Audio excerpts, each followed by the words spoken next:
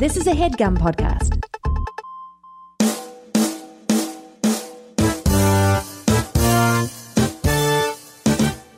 When's like the first time you heard of August Wilson or his plays? Okay, first time I heard of August Wilson was probably in. Actually, it's a funny story. In middle school, we were learning monologues, and I think You went to a theater class in middle school? Yeah, I went to a performing arts middle school. Oh, whoa! I think I've Really? talked about this on the podcast just because it relates. But a white girl did Rose's monologue. I think we were in 7th or maybe 8th grade. Yeah. And then afterwards, the teacher was just like, she let her do it. You know, she let her work on it, and she was like off book, like, and she was great. She crushed it. Yeah.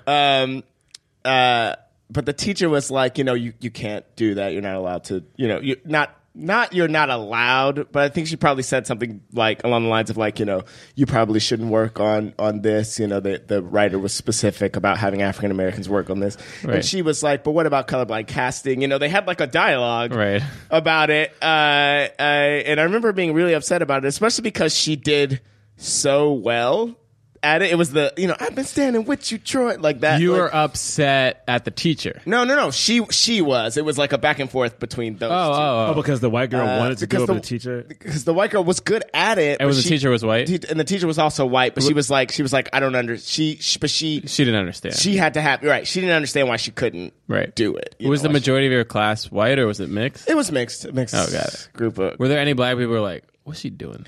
I don't remember that element of it. Probably not. I just remember being like, no. I remember being like very open to it, but then being like, I remember feeling understanding of like, yeah, you know. Right.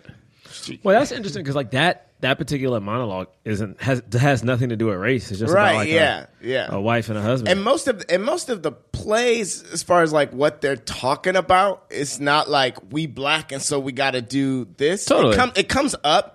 It comes up in all of them, of course. But you know what I mean. But like but especially just because he had such clear. He had such a clear POV for why he was writing those plays. Like, yeah. She of should, course. just. Well, it's interesting that you say it because I never heard of August Wilson until college, and I'm wondering. But even though I was into acting most of my life, but I didn't go to a performing arts school. You know, and the plays and colorblind casting was, of course, a thing. And I grew up in a predominantly white suburban town in Jersey. And so everything that I did, I didn't think about race at all because it wasn't brought up. Like, in fact, in like high school, we did you do high school plays at all or things? Well, my school didn't get like a theater until my senior year. Like, I had, wow. The thing is, like, you guys didn't even have a stage. We didn't like. We didn't have that kind of like TV and stuff is not a thing. That was not a thing you aspired to. It was not unless you went to Duke Ellington. But nobody did acting in the school at all. If you went to Duke Ellington, it was like that was it. Like, no. Yeah. Like, I think my senior year, like, we ended up getting this teacher, Mr. Ba, who was from Africa. And he was a big theater guy, so he did the first film class. At that point, my school had got a lot of money, so they built a theater, and they did the first play, the Ubu plays, my senior year. But of course, Ubu plays don't have black people, right? So for me, it was like, you know, the school would do a play and then a musical every year. Like one time, we did this musical called Once Upon This Island. You know about it, right? Once on This Island. Once on this. Oh, sorry, Once on This Island, and that's all like people of color.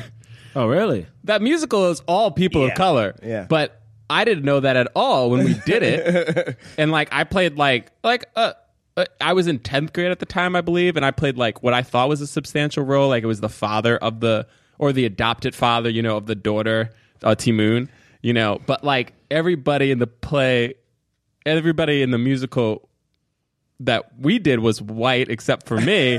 and my friend Andrew Tran, who is Asian, but he played like a guard. Yeah. You know what I mean? Oh, and I think somebody else was like maybe mixed. I never knew. But anyway, race, so I'm just thinking about this because race wasn't a thing, and for me especially. And then when I got to college, I still kind of wasn't really thinking about race. that much until I started taking like these like Africana studies kind of classes, and then so when it came time, like this was the last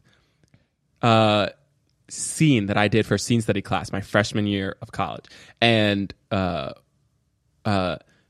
my friend Nick Walker, who maybe who's now in the cast of Hamilton. Hamilton.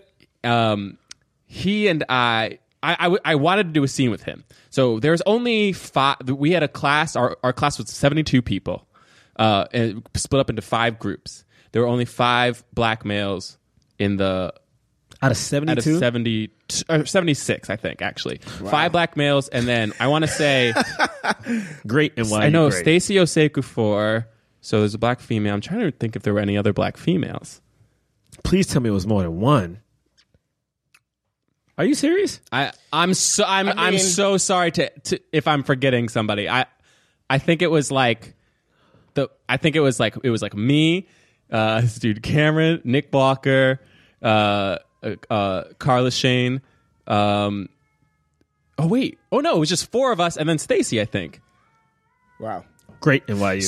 So anyway, so I got paired my second semester. I got me and Nick were in a group, and the way that our scene study class worked throughout the whole freshman year was our teacher would like would assign the scene, and then you would go and then you'd bring it back, and then like you would do it, and then like in the beginning, like she would be like my first scene, we got through 5 lines and she stopped us. Oh man. And then would like work with us, right? And so this whole thing was like, it was kind of like set up like if you were doing good, you'd be able to do the whole scene. And if you did really good, at the end of the scene, you would get no notes, and she would say, move on to the pick another scene. Oh. Pick another scene from another play.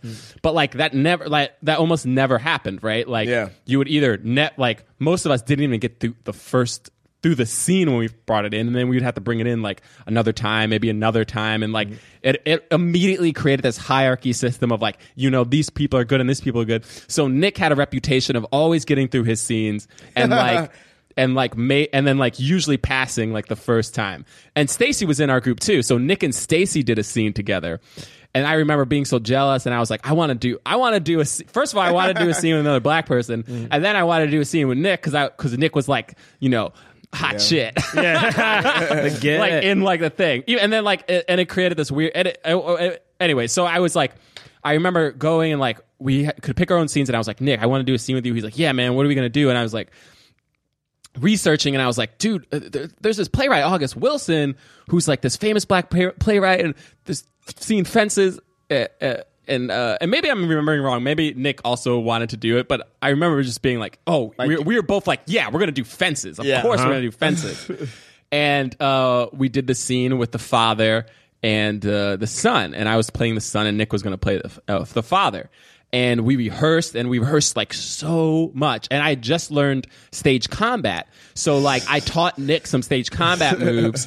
And we like choreographed this really brutal fight scene at the end of it, with the bat and all of that stuff. Like, where I came up and I kept trying to swing and like almost hit him, and he just would never flinch. And then like the one time he grabs the bat and then like wrestles me down and starts like beating on me. And we had this whole scene, and I remember being so proud of it. We go and we do the scene in scene study class, right? You get all the way through it? We're in the scene study class. We're doing it. I'm like, I was like, this is the whole year. I've never gotten through like a full scene without like notes, and I've never gotten like a pass on the first try. You know what I mean? And like, and there was a scene where I was like, I'm playing, and because it was like this black father and I was playing the black son, I was like thinking about my father and like the way that we related, and like it felt so real, and I was in it the whole time. And like we do this whole thing, the beating, and like the whole class is like, oh, and they're like, oh, and like they're reacting to it. And like at the end, like we finish and we get up and everybody's clapping, and we like kind of sit down, and like I'm like kind of panting and like smiling, and Nick's smiling, and we're like, and then the teacher goes, Jonathan, and I'm like, yeah. She's like, isn't it incredible to work with Nick? Wow. Really? And then I didn't hear Really? anything else she said. She just kept talking, and I was like, I literally just poured everything out, and I couldn't. I just that like. It like hit me in the gut, the and I just like worst. couldn't hear That's anything the else. worst Are you serious? thing. Oh, I'm dead serious. I'll Ever. never forget it in my entire Ever. life. Like people came up to me afterwards, like, I thought you were great. Like it was just like this. Yeah. But also, Isn't it though, great isn't to it work great with to Nick? work with Nick though? Yeah, isn't it great to work with Nick? Oh man, Yeah. that is the worst thing. What? But anyway, so I have this very emotional tie. You know And what that I mean? was your first experience with August And that was my first experience with Wow. August Wilson. I What? learned, yeah. It was just weird to like put everything out there, you know, and like have all of my emotions like laid, you know, just like on the table, like here, open for everyone. And like the teacher was like, keep that inside. Let's build some fences. Ooh. Oh, I hate Wait, this. but I hate this. Gerard didn't even get Not to even. say- He did. He did. Gerard His, didn't even he get did. to- How long is this over? He gave us a 10-minute story. Gerard and want to start the show. didn't get to- You know, it's fine. Let's start the show. It's fine. It's fine. Let's start the show. Jonathan Braylock, James III, Gerard Milligan. What more can I say? You know what it is. Black men can't jump. In Hollywood. Black actors, man. Black actors. All right. Welcome to Black Men Can't Jump in Hollywood. Hollywood City.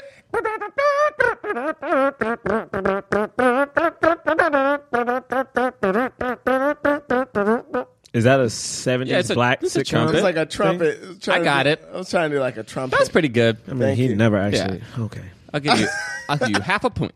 Thank you. You get nothing from Thank me. you. I am Jonathan Braylock. Gerard Milligan. And I'm James the Third. Why? What are you doing? I was Why? just trying to like be like have some like affectation, like a theatrical. I'm James the Third. You know, Okay. I'm over that. I was Welcome. doing a play. Okay. I'm so over that. For those of you who are new listeners, this is a film review podcast. We review the films of leading black actors and then talk about them in the context of race, noting why are there so few Why? people Why? of color leading films? Why? Promoting diversity, baby.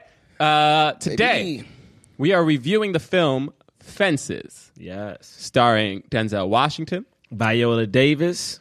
Written by award-winning, celebrated playwright, the late great August Wilson. Yes. Also August stars Wilson. Bubba Gump. Okay, Michael T. Williamson.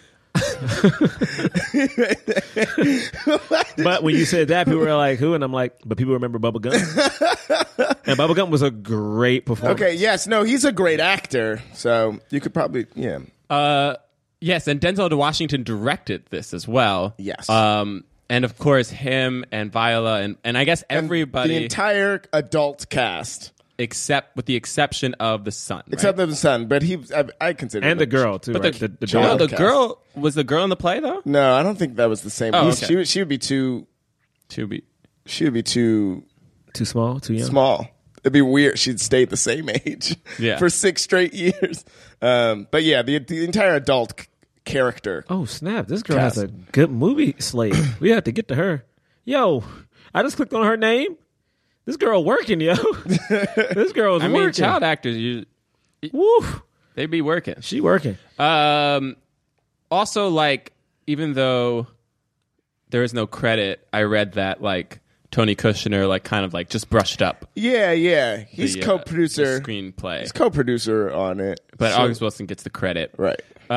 If you don't know, yeah, this is based on August Wilson's play Fences, which I guess premiered 87. I think it said 86. no. 83 is when it premiered, but 87 is when it was on Broadway and it won the Tony and he won the Pulitzer. I didn't know anything about August Wilson at first. Like, the fact that like I just looked him up and I was like, oh, no, like I thought this dude was like early 1900s. The fact he's born in Right. 1945 Yeah, no. is insane to me. I know he yeah. died young. Yeah, he died young. died in 2000. I'm a huge fan. So, but here's the It's thing: crazy. is that, and it makes sense, right? But like, this is kind of what I was getting at a little bit in our opening, Yeah, the cold one where I open, didn't get to talk at all, but because you didn't know Yeah. anything about August Wilson. which you is- didn't know that because I didn't get No, to I that did point. know that because you've talked about it before. I didn't get to the point. but no, the Still, thing when is, he first heard about thing him, is- we didn't hear about that. But the thing is, but the thing is though, why haven't we heard about? Oh yeah. And Why, that- as black people who love theater, who love acting, and who are familiar with theater, like you've heard of Arthur Miller, right? Well, yeah, but the thing about that is, like, for instance, like my love of acting, and this I may be weird. My love of acting came from film, though. So it was Yeah, like I yeah. never came up being And that's like, not weird. That's I want to just- be a great theater actor. I didn't know, it was just not a thing I was brought up around. But I knew movies, Yeah. so Right. like that's what I always cared about. I care about the like I care about like the directors and like that kind of thing. Whereas Totally. like not until I came to New York did I ever. Right. But- and you didn't hear about it until college. But do you feel like you knew about like Arthur Miller? And when I stuff looked it up on before? myself, 100%. We read Yeah, Arthur yeah. Miller plays in our school. In school. Without, Oh, I definitely not didn't even, do that. in the acting, like in English class, we had to read The Crucible. Did Right. you guys read Shakespeare? Oh yeah. I mean, think I read, like we did Shakespeare in English class, but it was like that Did you was read it. The Crucible in English class? We did that in religion. Yeah. I think like we had to I had read religion like, in school. I think like Raisin in the Sun was like a requirement. So that was the Did black. you that guys was have the black? did you read Raisin in the Sun? We didn't like my school was like Catholic school in the hood. We did not read plays. Like Yeah. unless it was like, for instance, the Crucible was a thing because it was like trying to like if we studied like depending on what year you were, if we studied like early American like religion, we had to talk Salem and so like Crucible whatever. Yeah. If we did Right. like English, it was like we're doing like whatever. So this is a Shakespeare thing you should read, but it was never like. Yeah, the play but for like a real but purpose. I guess kind of thing. Even in hearing that, to Bray's point, in a way, there are definitely ways to tie black theater into, movements and stuff that right. that you're learning, and especially if like the Crucible is Yeah, decided true. to bring up, I guess I hear that. I just feel like it wasn't promoted in any sphere unless you intentionally went into it. Yes. So like I signed up for an African American theater, class, like history class, Yeah. where we learned about these different plays. But I never learned that separately. Even in my acting studio, Yeah. even when we were paired up, it wasn't like here is like So you know what I mean? When I first heard of Fences, it was in a script analysis class in high school. So, but that was also a part of a theater arts program Right, as that's well. good. So that Yeah. and so like that, so for me it was like I heard about him in like 7th or 8th grade, and then I heard about him again not too shortly after in Right. high school.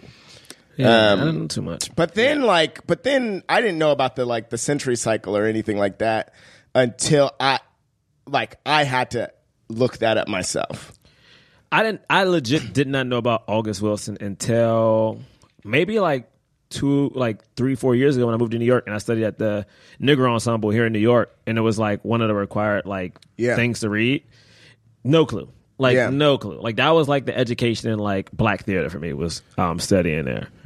Which if you're in New York, check out the Negro Ensemble. Denzel came from there, Sam Jackson, Felicia Rashad.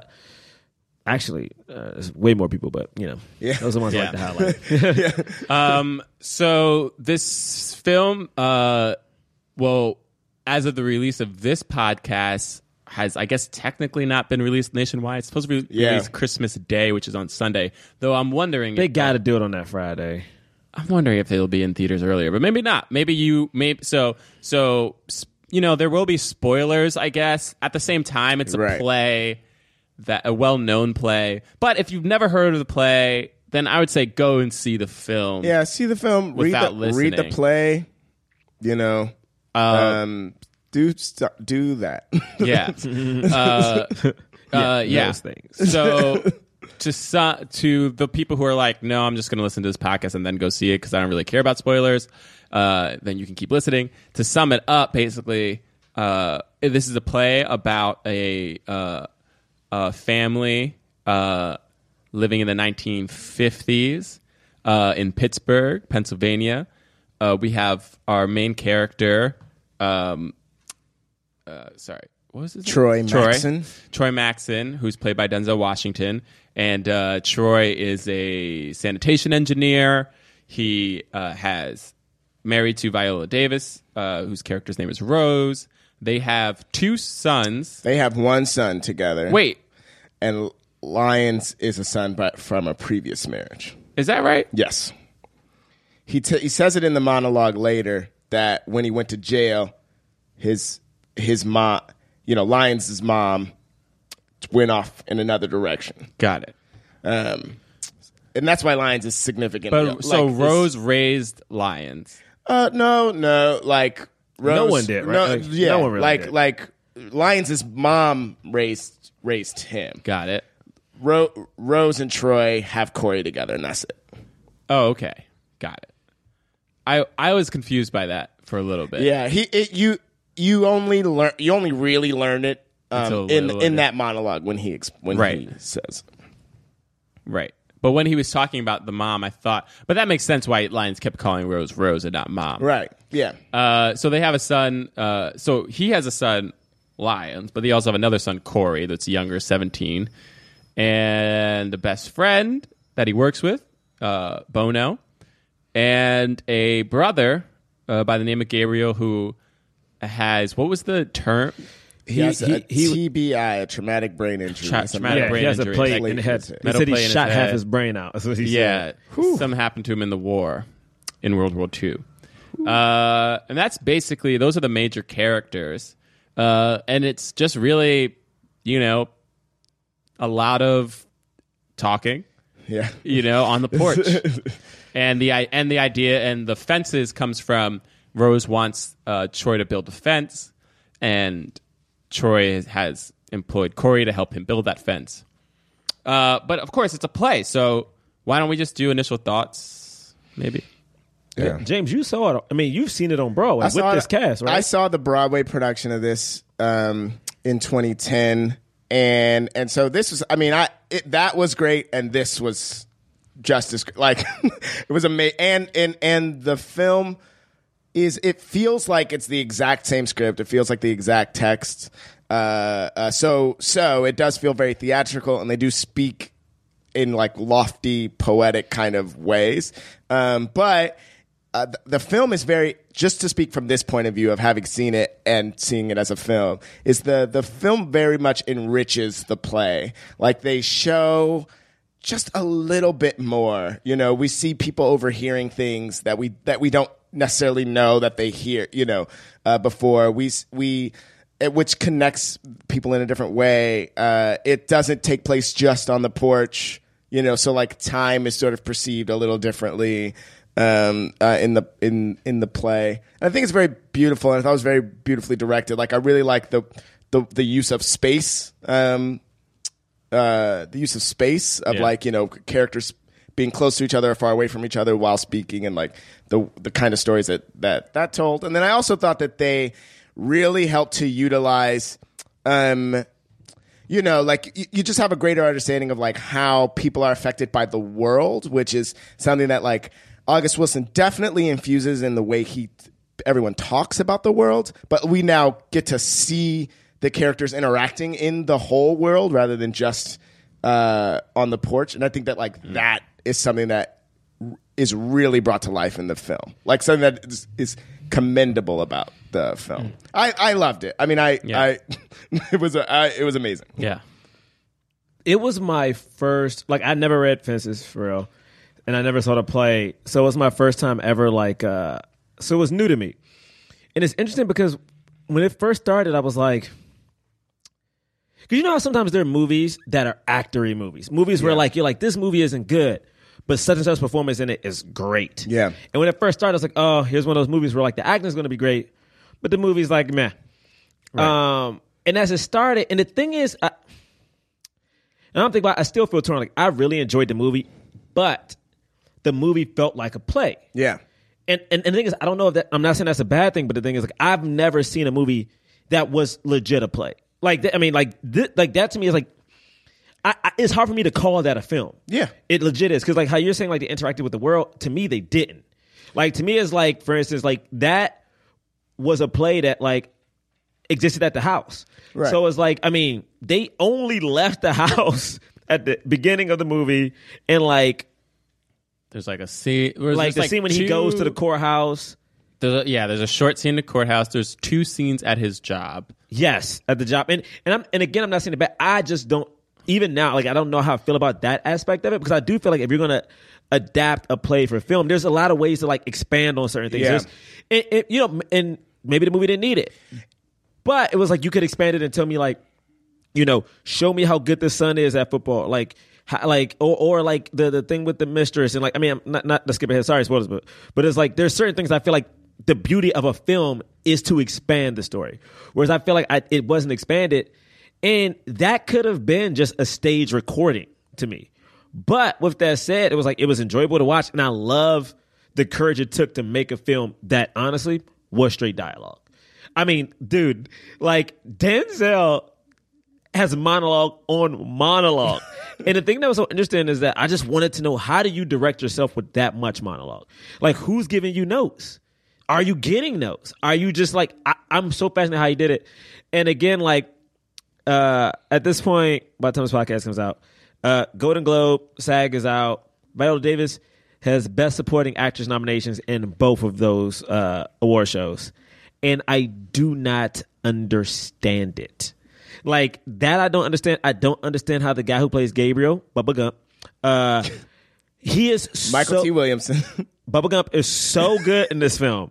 Like, the thing is, like, literally watching him, I was sitting next to actually my scene partner from class, and I was like, yo, imagine having a chance to play a role like that. Like, just imagine the chance. Like, that's all. I don't know, man. This was like a great movie to watch just to study. Like, to me, like, you should, if you're in film school or theater school, study, you should watch this movie just to learn, man. To take pauses, the moments. Viola Davis's eyes and her body position is just, got chills. Chills. It's great. Yeah. So for me, this was the first time seeing Fences as like a production. I only had read it and done a scene from it, and I guess like I was blown away by it. And since I've been in theater school, I have been a fan of these kind of like play films. And I don't think Fences is actually completely innovative in that sense. August Osage County did basically the same thing, and so did Doubt, I know. And both of those were like plays that mainly existed in one location, and they like the film, especially Doubt. I feel like Doubt didn't really add much at all. Mm-hmm. And it really existed in that school, and the school had like, I guess the school had like different places within it, but like, you're primarily in the same thing, and there's very long scenes with very long monologues and back and forth dialogue. Same with August Osage County, even though there were more characters. But you're pretty much sticking to the same place, and like these are like very award baity movies, but they allow these actors to just throw everything out there. I guess it's different with like Shakespeare. Shakespeare, people usually do try to make it more alive and not just the play, and like it. I mean, that's because Shakespeare, when he wrote those plays anyway, they were limited by the theater, whatever technology they had at the time. But he wrote in like very grand things into those plays anyway. There's a bear in like one of them, like very, very famously. So for me, this film was like the quintessential African American experience, just like laid out. And when I say that, I mean you see it's within the writing, right? Obviously, but you see through these very amazing, nuanced performances the struggle of Black people, both the Black male and the Black female, to overcome a legacy of oppression, a legacy of dehumanization, like this, all of this weight and pressure and like hurt and violence that has been placed on them as a society, as a culture, and then also as individuals, and then how they have to continue to be human beings, how they do that, how they fail at it, and their basic human desires, and like what it means, you know what I mean, to like what it means to be that person in America, you know? Yeah. And that sounds really heavy and heady, but like to me, that's what it. Well, so just to piggyback off of that, is that okay? Yeah. Like in thinking about, I haven't, read all of the plays. I think there's like one that I haven't read. But in thinking about how August Wilson later wrote 10 plays, like he fit 10 plays into a century cycle, chronological. Oh my God, I'm going to say this wrong. Chronicling the African American experience in the 20th century. So like there's a play that falls into each decade. What's the newest one? And so the last one is called Radio Golf, and it's about like a guy, a very like Barack Obama kind of figure, like trying to be like a mayor of a town or something like that. People that know that I didn't say exactly what it is, but it's something like that. But this one is the 1950s one, and just what I know about the ones that I have seen, it really is like the cog in the middle of it. That's like there's a character that's deeply affected by the way things used to be, and there's a character that like is very much starting to understand like that things are changing and like how things are changing. So it really feels like a big turning point in that way. So there is the weight of what came before, and also the hope of the future, all happening in this one in a way that I don't think is happening as much in the others. Right. So yeah, that it does feel big what you're saying, but I think that is an accurate representation of the play of the film. So, okay, let's go through it. Yeah. So we start with Bono and Troy, Denzel Washington. They're just kind of coming home from work, right? Or they're at work, right? Yeah, they're at work, but they're like ending the shift. So they dump trash at one place and then they like head home. Yeah, and they have a conversation. Yeah, and at that point he's talking about like which again I never read the play, so I didn't know, but like it's kind of setting wheels in the motion of like what Denzel character's going to go through. It's like, I'm like he basically is talking about how he was upset that like only white people get to drive. Yep. The Why do only white people get to drive? Because he's a truck? what is it called? He's like a sanitation worker. Yeah, That's what it's called, right? But they're the ones who they're dumping. A trash man, Right. A garbage man is what they call. Is that offensive? I don't know. I mean, a garbage man, right? I don't know. No, it's not. Yeah, that's I what he mean, is. I guess maybe to some people it he's is. a sanitation worker. A sanitation worker. But he was mad that he on the always garbage says like truck. the white people always sitting and driving, whereas the colored people always lifting and dumping. Yeah. And I guess he said something about it. Right, and he had said something about it to his boss, or to the union, I guess. He went to the boss. The boss was like, "Go talk to the union." So he did that, and like then all of a sudden, like I guess, right. So they're like kind of talking about like, oh, he's like, I'm not going to get in trouble. He's like, I don't think you're going to get in trouble. He's like, I know I'm not going to get in trouble. You won't get in trouble for just saying something. I just asked the question. I asked the question. It's just so funny. But there's this looming, basically there's this looming threat, even though he's brushing it off. There's this looming threat of maybe I'm going to lose my job. And then they also start talking about women, and like it's introduced that he's like, Bono's like, oh, I see you like flirting with that girl. And he's like, what do you talk about flirting? I mean, I say hello. You know how I do with all the girls. I'm flirting with everybody. Yeah. That feels like very much his character. Like he's very like, there is no blame ever on him. He's like never doing anything wrong. He's always just being, Yeah, he's just trying to be a man. Everything he defends in this movie is the a man has to do this, a man has to do that. Oh, that's so problematic. That's so problematic. Well, so here's the thing. It's problematic, but it's problematic. It's problematic now. It was also problematic then, though not as deeply as it is now. And it's like these coming out of a different time, right? Like, right. Yeah. Continue. No, and I think that that is definitely problematic. And I think that it's supposed to feel problematic because of the effect that later has on. You know what I mean? Like, I think she even kind of talks about it towards the end. I don't want to talk about it right now because we're not at that part. But like, anyway, did you like this scene? Like, Oh, man, the thing about like this was probably the most movement out of any scene. yeah.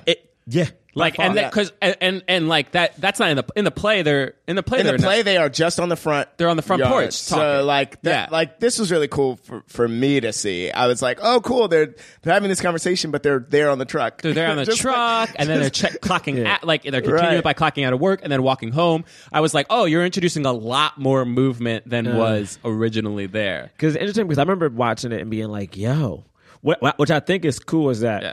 They took you to all those locations and they never broke the conversation. Whereas like in my head, which I gotta stop, I keep thinking of like directorially, I'm like, how do people do certain things? And like he went from location to location, and I'm like, to get the cuts where he had to do it when people took a breath.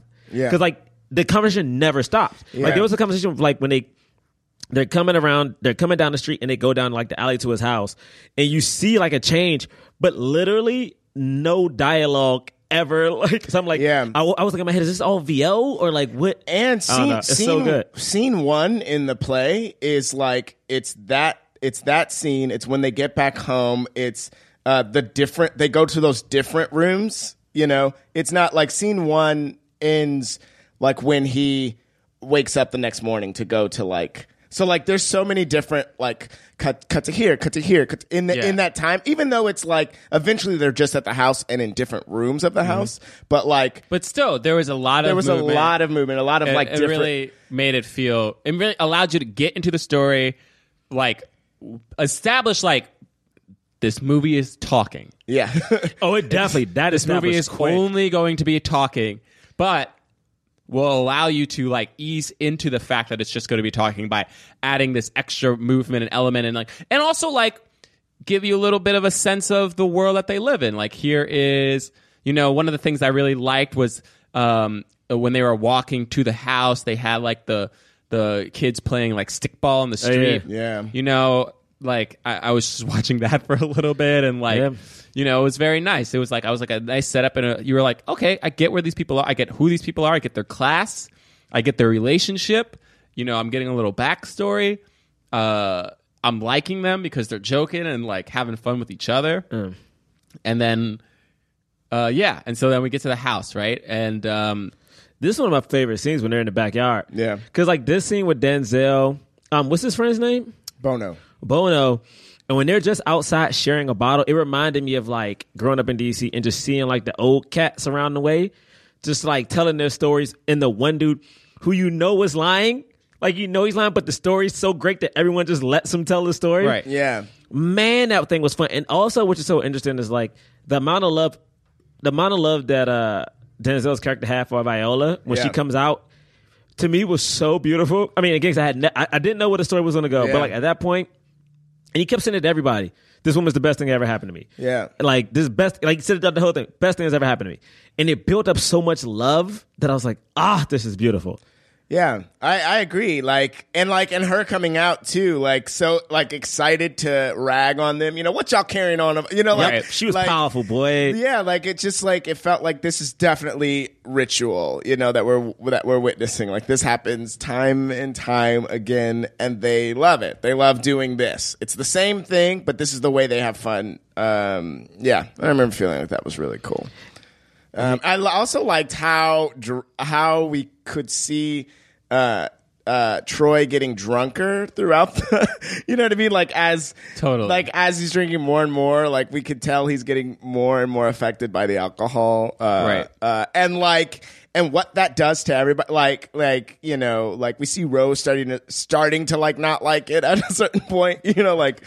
But also, it's one of those things where, like, as she's there, they both, like, Denzel and his friend both comment on, like, how strong and, like, how she runs the show. And she definitely has those moments of, like, there are moments where I'm like, oh, man, how are they going to play Viola? She's going to, because it takes place in the 50s. Yeah. So I'm like, how's this wife going to be? Like, is she just going to be like a homemaker? Is she going to have a voice? And I'm like, you saw the layers of, like, she is the head of household almost, but, like, she still is a woman in the 50s and what that meant back in that time. Mm-hmm.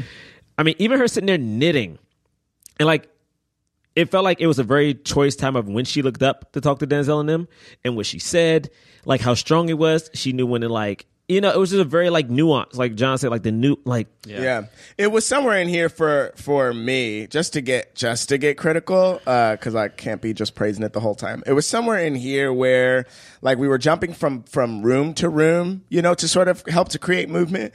But there was somewhere in here where I felt like I'm like, oh man, are we going to be able to exist through this whole play of like just monologuing after monologue after like it does like there was somewhere in here I guess we're probably like 10 minutes into it or something, like where I realized like, okay, they are not adapting the words, you know, to tell the story. It's just going to be the words, but like what's happening around it is sort of being manipulated. Right. But even that, I felt like it, and this is not to diss the movie, but it was like, man, like it's funny, John. Like I didn't realize it was going to be a movie of monologues until the scene in the backyard, because I'm like, bruh.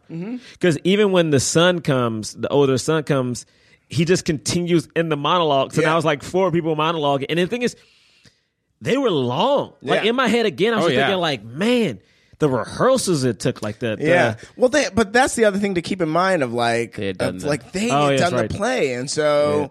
Even in thinking about like how did Denzel direct it, not to say he was like, I don't have to worry about it because we already did it, but there is a significant amount of work that's already done in that everyone understands their characters so well. Totally. Yeah, but the thing about that is that like, I mean, you know, like there's a difference between performing for theater and performing for video. 100%. And I'm like, yeah, you could do that character work, which is very interesting, but like, after like you know, some people believe in muscle memory. You know what I'm saying? And it's like your muscle memory is telling you like, I've done this, and you have to fill up a theater, right? So to make that huge performance now smaller and very precise, they're all also skilled in both. True, which is true. But my thing is, who helped Denzel? My only question is like, who helped Denzel? Who was there watching? Who was there? Who was that AD? Who was that AD? Well, I mean, or my question is like, you know, and I know it's like, and I try my best never to do it, but like, you know, actors aren't supposed to give actors notes, but like, did he rely on like Viola? Did he rely on somebody? I definitely heard that he definitely gave.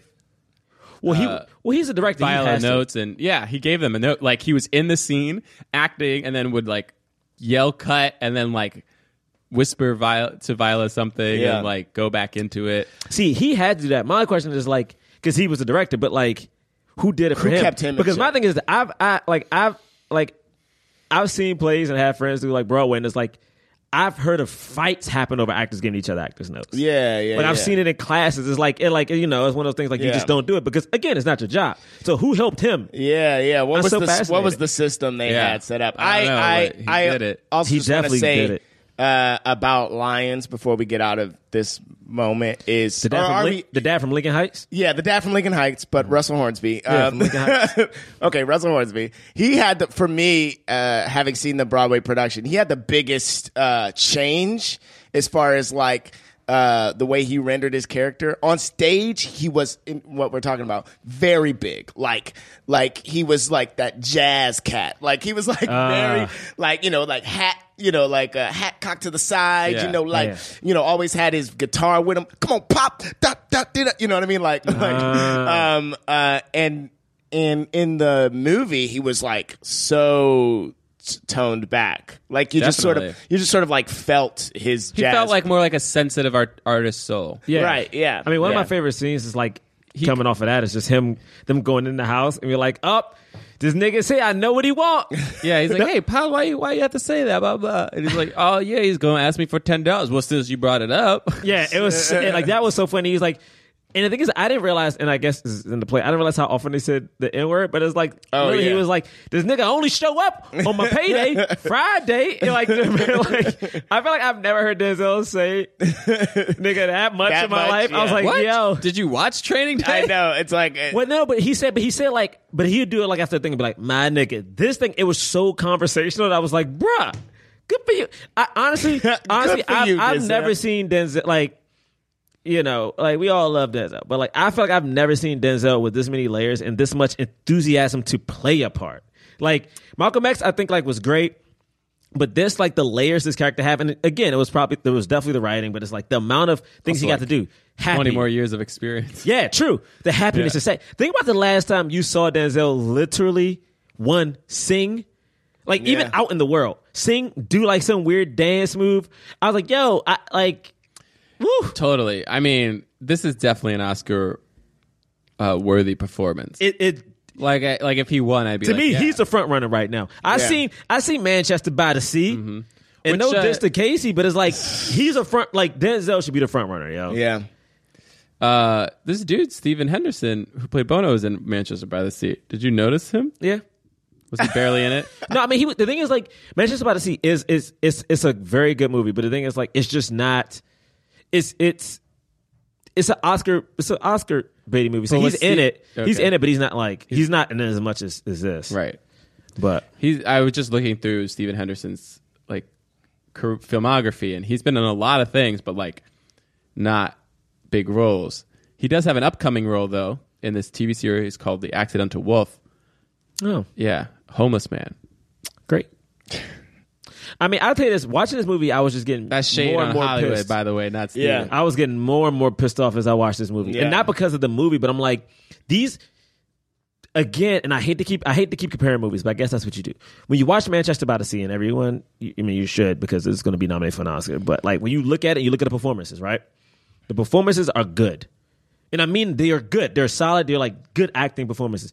But this movie did something that I felt like I haven't seen in a while, which gave multiple actors multiple quote unquote Oscar worthy scenes. Yeah.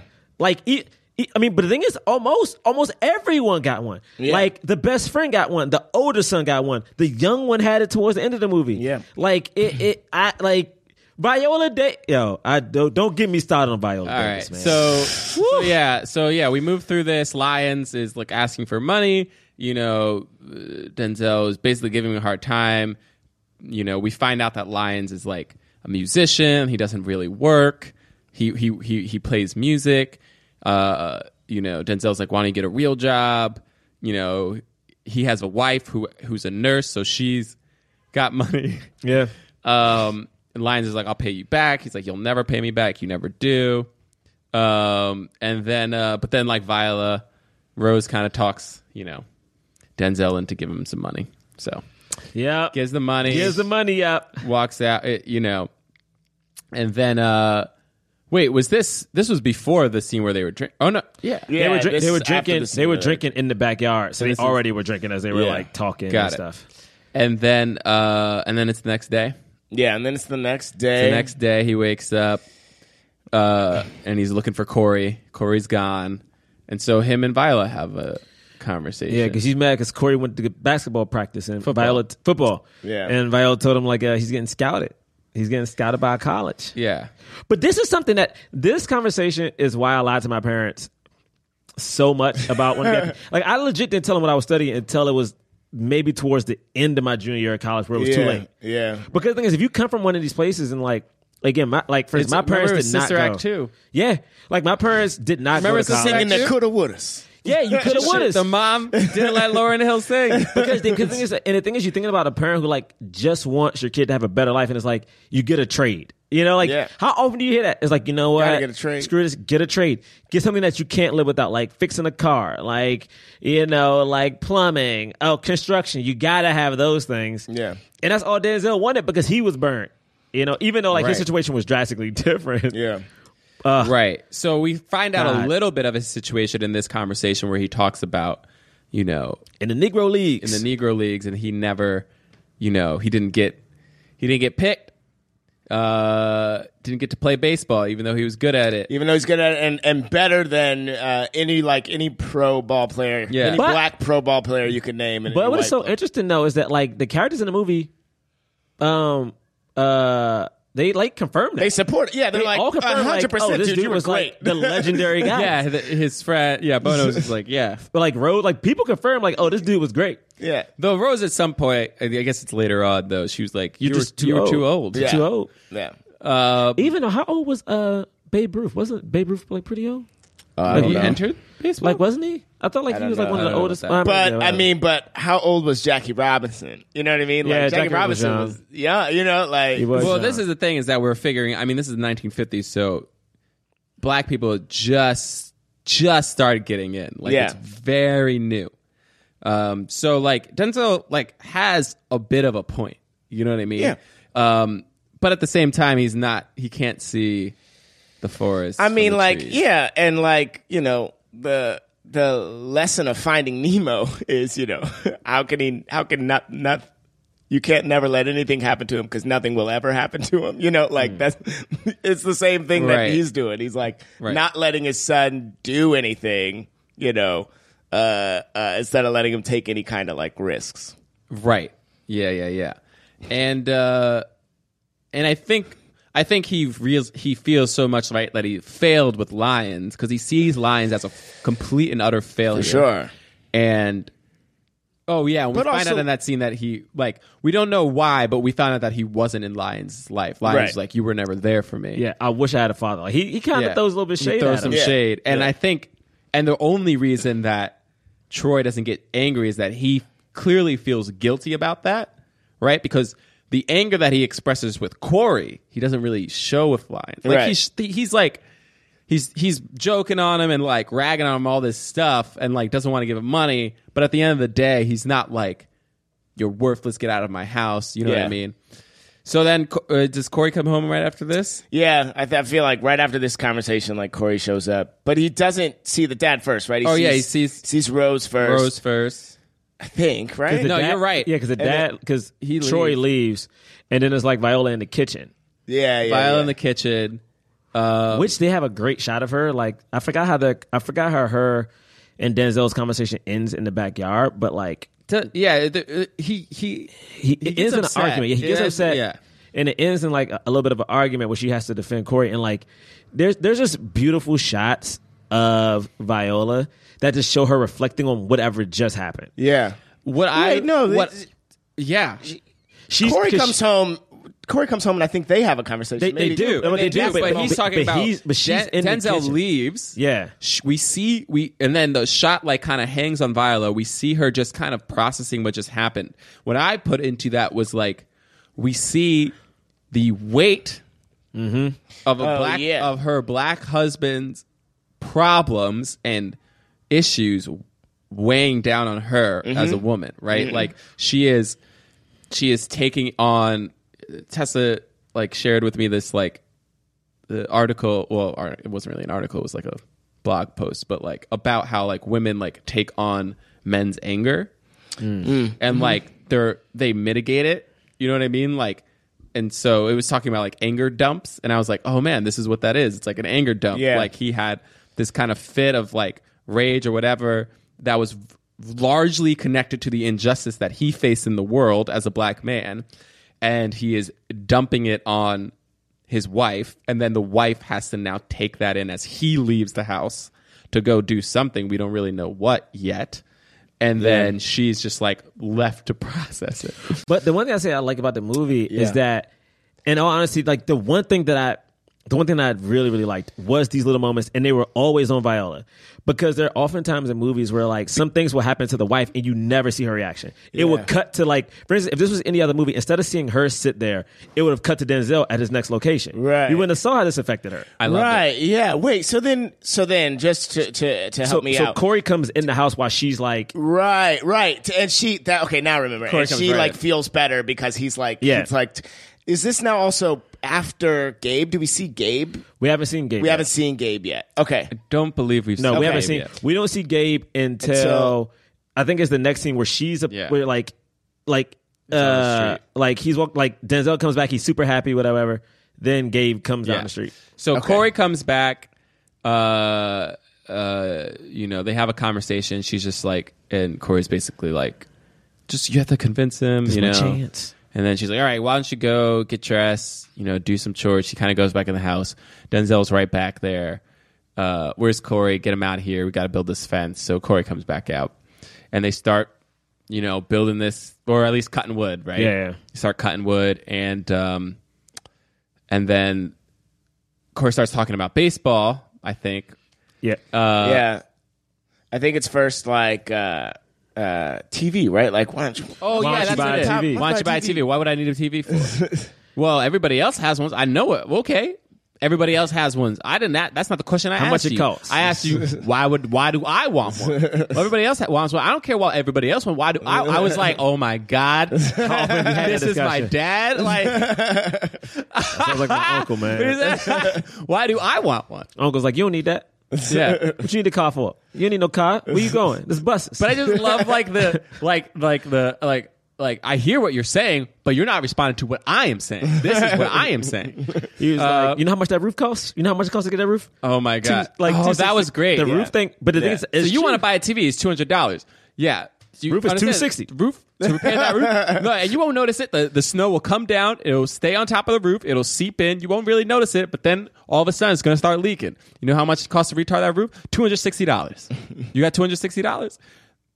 What are you going to do? Buy a TV or or repair the roof? Well, I'll buy a TV, and then when I have to repair the roof, then I'll buy the roof. You ain't got no money. And then he's just like, I know. His whole thing is like, I know you got money, and it's like, no, like, quit. You know I got money. What, the $73? You want to see my bank account? Yeah, you want to see the $73 I got sitting up in? Oh man, it was It's great. so good. Very funny. And what I really like about this moment too is like there's this, we kind of have this feeling that like, you know, Troy is very antagonistic towards Corey and like doesn't let him get any way in, but he does say in this like, fine, you get $100, I'll match your I'll match your $100 $100 to get the TV. Like he says that to Totally. him, which is like, it's like, yeah, that's great. Like that's a good lesson, right? Yes. He's not And Corey's like, I get it. blindly angry at Corey. He's Right. clearly doing this because it's what he thinks Right. is the best thing for his son. Yeah. He is trying to teach his son responsibility. He's trying to teach his son financial, I don't know, bit smart. What? Yeah, the smartness. Where the way worse Smartness. smarts, financial smarts. I don't know.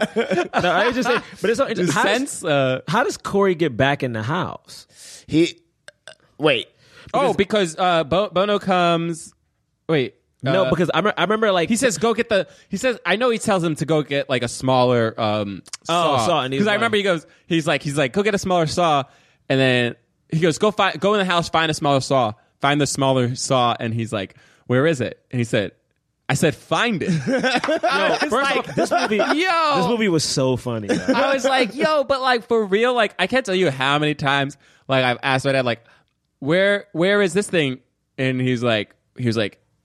Whatever, it's in the fridge, and I'll be in the fridge. I can't find it. He's like, because you're not looking for it. Yeah, you ain't looking hard enough. You're not looking for it. It's like, if you were yo. looking, you would find it.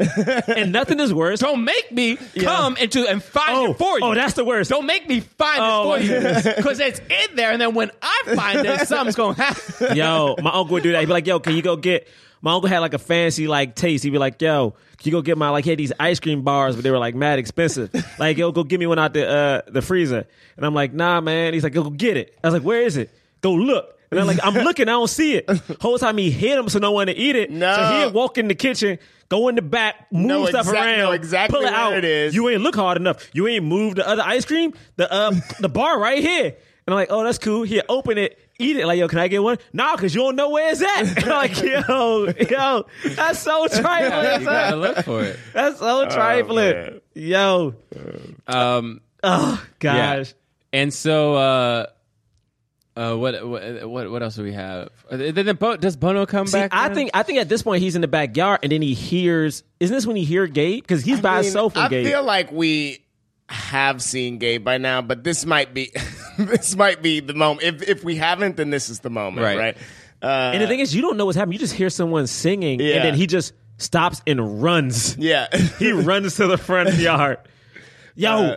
And Gabe, I mean, Michael T. So this was one of the things I was talking about, like how like we see the world and how it affects. So like, we've already said that Gabriel is his brother who has like a traumatic brain injury, has a metal plate in his head. He comes running down the street singing like, about the Judgment Day, he's singing like this, a religious song. He has a trumpet with him and like, a basket of Veggies. vegetables, but not the vegetables he's talking about. Right? Yeah, that's the key. Like he's saying he has plums or like some vegetables, and he's like they're not, but they're not. There. It's like an onion and like a radish. I think plums, yeah. He's like, And he has kids in tow. Like and kids are like kids are like dancing with him. Got a trumpet. And they go out to see him. It's Troy, it's Rose, and they go out front, and they're just trying to like talk to him, and he's saying stuff like. He's saying stuff like, "We got to get ready for the judgment. I gotta play the horn for Saint Peter. He has your name in the book, Troy. He had the book. You told me all the time. You know, like he's like telling this thing, which is sort of like this thing that is repeated throughout. Like Troy's name is in the book. My name's not in the book. I've already died. You know, like Gabe has already fought died. death. We missed that story. We didn't talk about that story. Yeah, we didn't talk about that At the story. beginning, he talks about how he fought death and like how he fought death. What was it for? 3 days. 3 nights. Yeah, 3 days, yeah. 3 nights. 3 nights. Yeah, and Yo, Bubba is so Michael T. Williams. yeah, Bubba is so good, man. he really plays it really well. The comedic timing, like Yeah. the thing is like to see somebody do what this man did. Yeah. Like in all honesty, I'm not gonna harp on this, but I'm pissed off. Like, and this thing is, I'm not about to just sit here and crap on like everyone else who got best supporting actor nominations. But it made like literally. After this movie, as like when I got home, I started watching trailers for anything I hadn't seen, and I'm like, I question these things now. Because why didn't he get one? Because if you think about it, if you want to talk about a role that like he wasn't making fun of a disabled person, it was a whole character.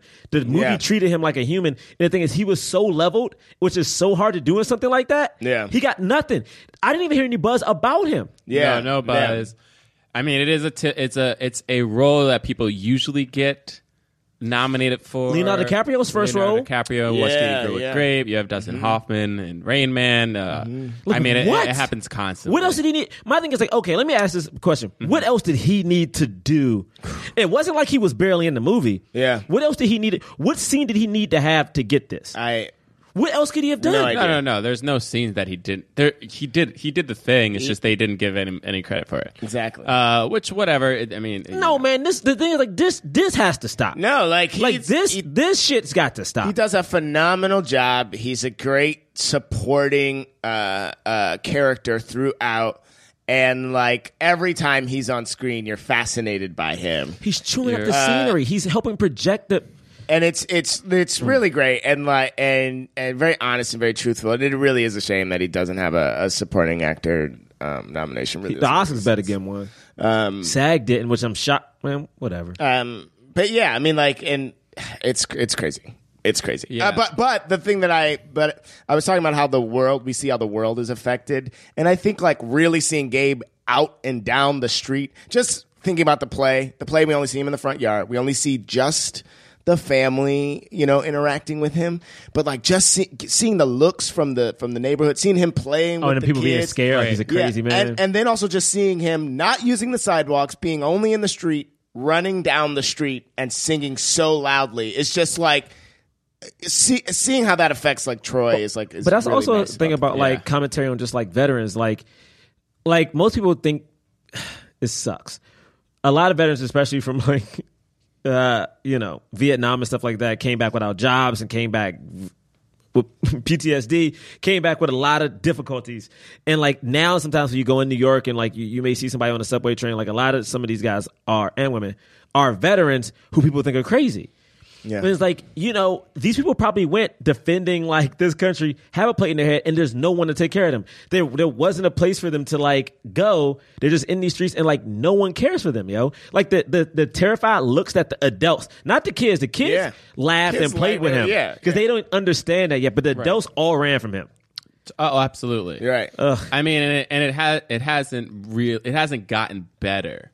No. It's like, it's sad. Like, you would want to think like, oh, well, that's the 50s and maybe they didn't understand this stuff at that time.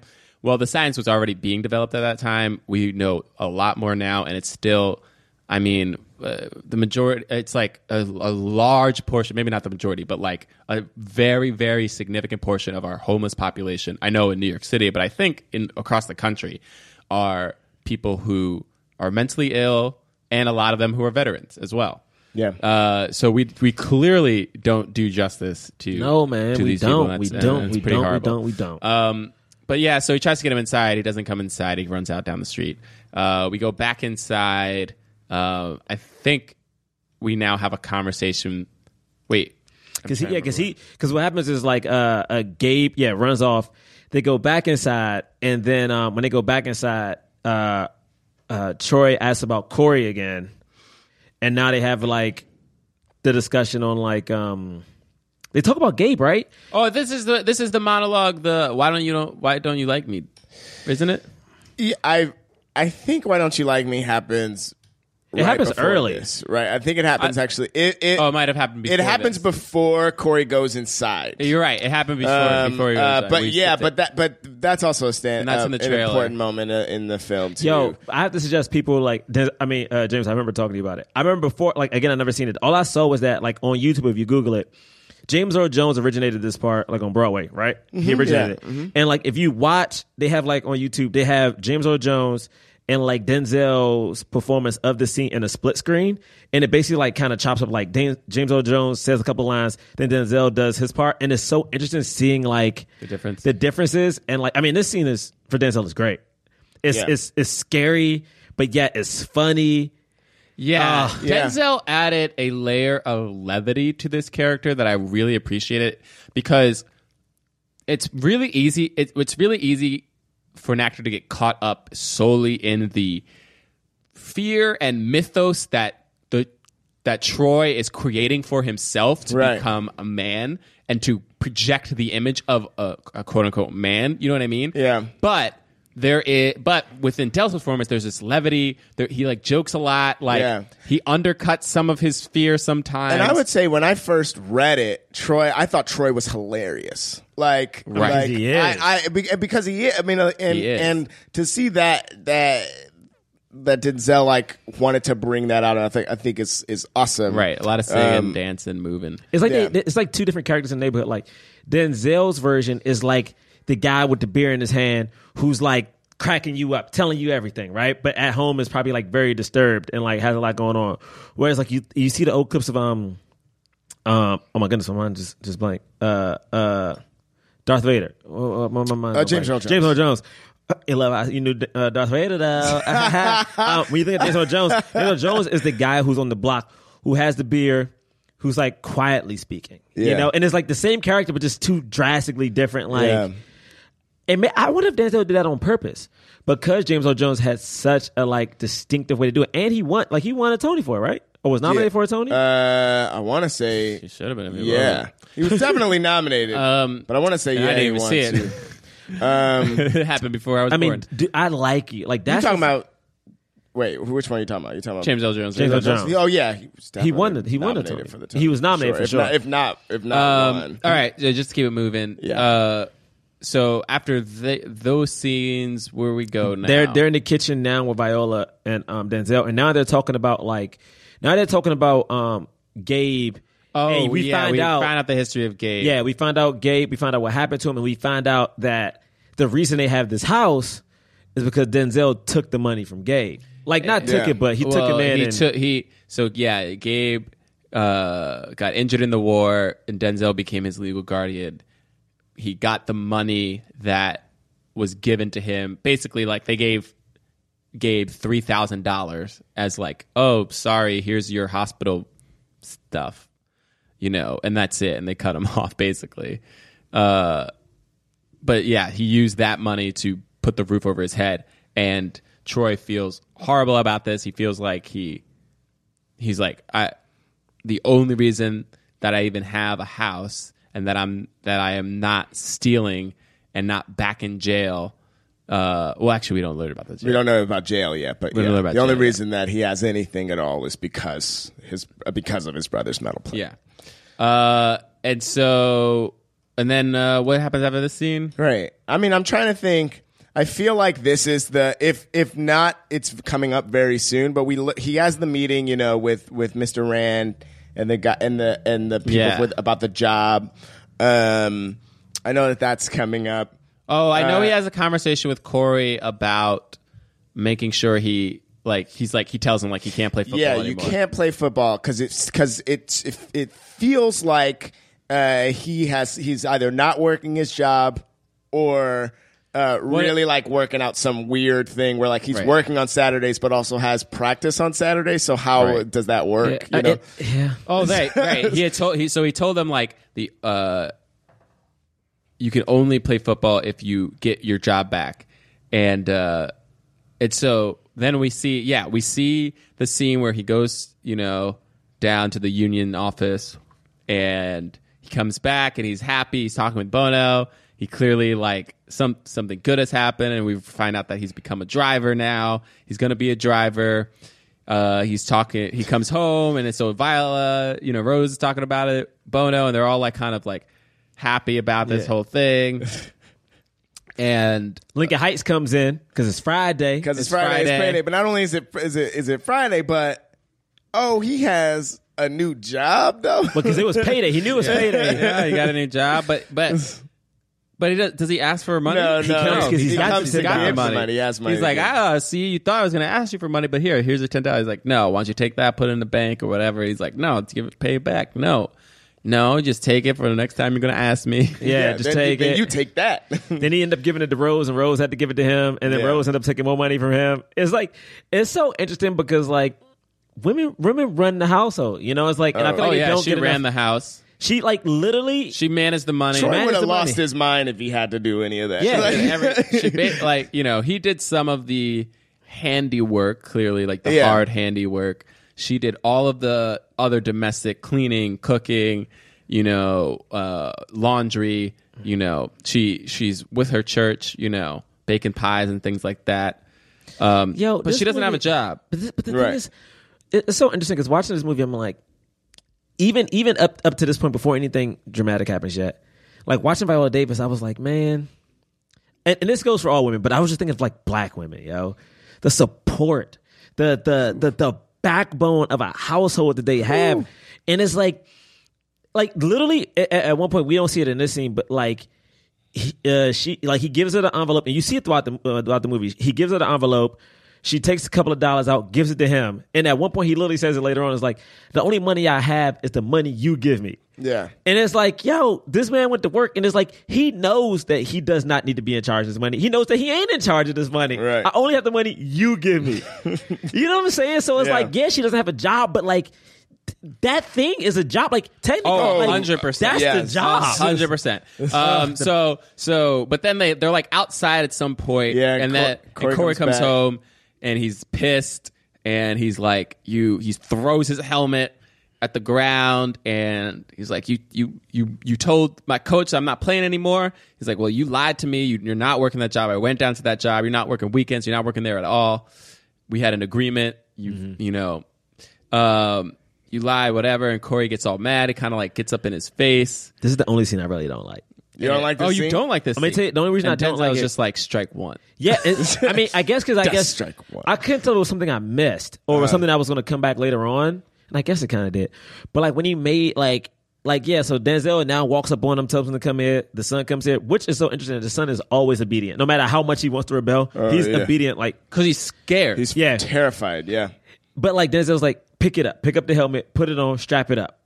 And for some reason, I'm like, I thought he was going to make him do something. Yeah. but Or then, hit him. I feel like does he do it in the I feel play? like that. No, I feel like that was added. I don't remember a put on your helmet. 'Cause I just moment. don't get it. I don't remember the put on your helmet moment, but maybe it is a part of the play. And Like, just do y'all missed get that. what that was supposed to seem like? Well, I think it was just like strap up, get ready. I think it was just like, yeah. I feel like I don't know what the explicit metaphor was, but for me, the whole intention of it was just like intimidation. Right. Like, right. you don't know what I'm going to do. You will do what I say. And as not remembering if it was in the play or not, I was like, this kind of mixes up the baseball metaphor thing that we're kind of going for. You know what I mean? Like the fact that he puts on his helmet, but I just don't remember if that was part of it. And just to speak about my own personal experience, like I know that fear. You know what I mean? Like that Yeah. sense of fear. And just so audience people don't get it twisted, like it's not like I love my dad. Like I respect I'm so appreciative of all the discipline and everything that happened. And like to me, it was a healthy sense of fear. But like there is that like, but I do think it's a part of Black culture. I mean, just speaking from my personal experience, and I know what my dad experienced, and like other people, like there. So for me, when I see that in the play, it rings very, very true. I'm like, I get it. And the thing that we don't know, but we learned this in the very next scene, right? Is Troy's last encounter with his dad. Yes. Right? Which I think we learned in the very next moment. I think it's the next moment, but it's because we important talk to talk about it. I think it's like he talks about with Viola and Bono about like a son respecting their father, and he's like right, Bono, and Bono's like, well, I mean, my father was never there, so right. But then now it's like him and Lyons and Bono, and they're like sharing. Yes, a and drink. Lyons is there too, and Lyons is like kind of is like going like, come on, like he just wants to play, they're kind of talking about that, and then we get into this whole thing about like. The last time he saw his dad, he realized it was time for him to rise above him because he was not good to him. Unlike, he's like, my dad was terrible to me. But we have this feeling of like it's not like, and he is definitely better. You know, it is that he is definitely a better father for Corey than his father was to him. To him. So what we learn, right, is that when he was 14 years old, there was this girl. He was always afraid of his father, and his father didn't treat him well. He had 11 siblings. Yeah. So his father would just work and just like provide for the children. That's basically it. But there was a sense of responsibility there that he didn't like just leave, because they talk about that. Like Bono's father, he could have left. Bono's father left. He was like, a lot of people are like that. They just, what do they call them? My dad left. Souls? Yeah, like it's so interesting watching the movie because I was like, because whatever with my dad, but like when I hear about people with fathers and like their boys, there's always that thing of like your son thinks at one point, I guess in the life, the son thinks he's smarter or like tries to like stand up to a father. So I'm like, okay, so Denzel's story is like just going to be that, like not anything massive or whatever. It's like he just felt like he was smarter, but to hear the story about like Denzel working in the yard, sneaks off with the neighborhood girl he had a crush on, and like his dad, what did he say? His dad takes like the horse rope. What did he say? The horse. I don't know what it is that he. It's something that like is heavy. Yeah, and he's like the dad beats him, but not beats him to like. But he thought it was him. because it was just like he ran away because he was like, oh, he's beating me because I got caught and I wasn't doing my chores. But the dad is trying to hook up with the girl. But the dad started basically hooking up with the girl. But also in my head, I'm like, there's so raping much. her. Yeah, and there's so much. Raping her because she was 14. Yeah. 14. And I'm like, but in my head, I'm like, what is happening? Like, first off, like, what is the situation with the girl? And the fact that, like, I'm expecting Denzel to tell the story about, he says he comes back, he grabs the same thing his dad beats him with, starts attacking the dad stands up. So I'm thinking, like, Denzel's going to tell the story where, like, this is the moment where I beat my dad. Yeah. He woke up somewhere else with his both eyes. Yeah. And the thing that's so interesting about that is, like, if you get in a fight, right? If you get in a fight with somebody, like, to black out someone's two eyes is purposeful. Oh yeah, because usually, like, if you do one of these things, it's like, it happened to one of my friends. Like, usually if someone's right-handed, boom, they go into like the left side of your face, that eye's gone. Right, and you know quickly which eye's going to well up. You know what I'm saying? So the fact that this dad like swole both of his son's eyes means he never stopped hitting him. Right, almost killed him. Like, had to have. Because basically, like, you knock out. And then just left him dead, essentially, right? Like left him. Okay. Left him. There you are, And I'm sure he didn't think, I just killed my son, but he didn't care. Right. Either. No. Right. He didn't care that he had just pummeled his son into oblivion. He probably said he lived through it. And you ain't die. Like Tyler Perry would say, you ain't die. Yeah, and you he didn't die. You lived through it, and you learn a lesson. Don't ever come step to me again. I'm the man of the house. Yeah. And so he was like, great, you're the man of the house. I'm not coming back. Yeah. He didn't come back. That was he the last didn't time come back, and he said that, like, he hopes he's dead. Yeah. But also said, I hope he found some peace. peace, which is like... To me, that's what when you first hear, I hope he's dead, you think it's malicious. And then he says, I hope he found some peace. You're like, oh, wow. You're like, right, because he was living in hell while he was alive. Yeah. He's so tormented, clearly, because he kept drinking himself to death. And in that moment, and it's so subtle, and the thing is, like, this is what I want white audiences to know as you're listening to this. And if you saw this film, like, that maybe you didn't catch, is like, to me, that implies an implicit narrative that we don't hear, but we know. His dad went through hell growing up in a racist country, which it was even more racist then. You know what I mean? So like in an era where, you know, the KKK is rising up again, people are being lynched all over the South, you know, so maybe they're in the North, but like there's still like heavy racism, segregation is starting to settle in, like it's just like real bad. And like and then what happens? It doesn't justify the actions of the father, but you begin to understand it. You know what I mean? There's a You understand the that weakness, happens. the weakness of the mindset. Like you've been beaten, yo. Like you think about, again, whatever. Like, you know, we live in a time right now where like people's morale is like in the next 4 years, we're going to see one or two things. We're going to either see people like lose all types of hope and become beaten, or you're going to see people rise up. At that point in American history, a lot of African Americans, especially the men, went the other way. They were like, they took that weight, and like you said, they just dumped it on their families, dumped it on their wives because like they felt like they had nothing. Because at the end of the day, they couldn't get jobs. They couldn't provide. And because of what? And if they did, it was so hard to do it. They had to swallow their pride. I mean, that's one of the things that we understand, right? With Denzel's character is like, he's a garbage man. Like he got this. It was such a happy promotion to just be the driver of a garbage truck. He should have been retiring. Yeah. Okay. And so, and then we have, is this the scene right after with Bono, like saying like, Yes. I don't know that it's right after, Or but it's shortly. definitely. It's the next day because, Yeah. like, basically, like the next day, like he comes back out.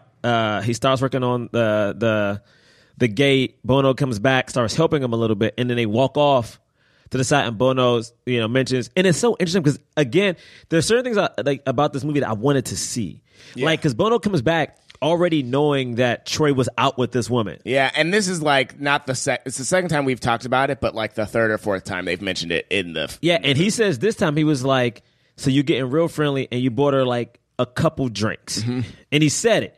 he's like, I'm just being polite. I buy everybody. He's like, polite is one drink. You bought her more than You bought her more than one, and he's like, "Yeah, I just don't want to see you hurt Rose or like do something you don't want to, whatever." and he's kind of, Troy's kind of like taking in like, you're right. I appreciate that. You're a good friend. Like if you were messing around, I would say something. Say the too. same thing. And this is the only time, like at this point, we don't know Denzel did anything because Denzel you're says like, it very passing. because you're like, oh wow, like. He's like, you hurt me.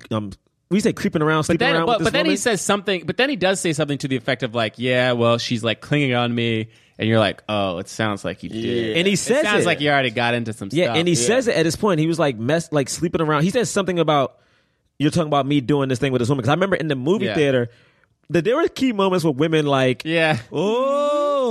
like the moment he said it, and he said it very nonchalant. He's like, yeah, I heard you mess around with this woman. Like women went nuts. You're like, oh, this dude. And then basically Bono's just like, you just got to make it right. Got to make it right. Don't hurt Rose. Got to make it right. And he's like, okay. Cool. but how- And then he like, this next walks. scene. And so then he like walks. So he kind of processes that. He like kind of comes in, and he's like, Rose, I got something to say. Oh. And everybody's like, oh, man. And like, there's a part of me that's like, yeah, you gotta tell her. you gotta already tell her. did it. You gotta tell her. I didn't think he was. I didn't think he was going to do it. I thought he was going to hide it for a But little I was longer. like, in my mind, I was like, no, it's the right thing to do to tell her. It's going to hurt. It's going to hurt her so bad. And then he goes, Rose, I got something to say. You got to let me talk. I got something to say. Okay. I'm going to be a father. That I did not know. Everybody Bruh. goes, Yeah. Bruh, I was like, what? Yo, when that went down, I was like, what, dude? A baby? A baby? Yeah, I mean, it's crazy because we only hear, like, it just feels like, oh yeah, he's just hanging out with her a little bit. Oh yeah, like maybe they've had sex. Maybe. Right. It's Because it it's crazy. cascades. It goes from like, you're doing too much with this girl to like, oh snap, he is seeing this girl. Oh, he slept with this oh, he's about to have a baby. way- And, wait, Oh no, what were you gonna say? I was gonna say the next thing, but Well, just the way that we see Viola processing this information. And she drops. Her knees drop out at one point. Oh, my goodness. But just like, even like, she's, what are you telling me? What do you do? You know, like that, this your whole wife, you're telling me you're sequence gonna be a father? from her hearing this to her big standout moment that's coming up is like, it's amazing. And it's also the thing that's too, which is so key to me, and it talks about just like how old they are. She's like, you couldn't have done this 10 years ago. She's like, 10 years ago, I could have 18 handled years. this. 18 years. I could have handled this 10 years ago. I could have handled this 10 years ago. 10 years. And the thing that's so beautiful is like, as she's having this discussion, Gabe walks in. Gabe walks in. They're talking. They're both like, He gives her a rose. He basically just dropped this news. They haven't even really fully processed it yet.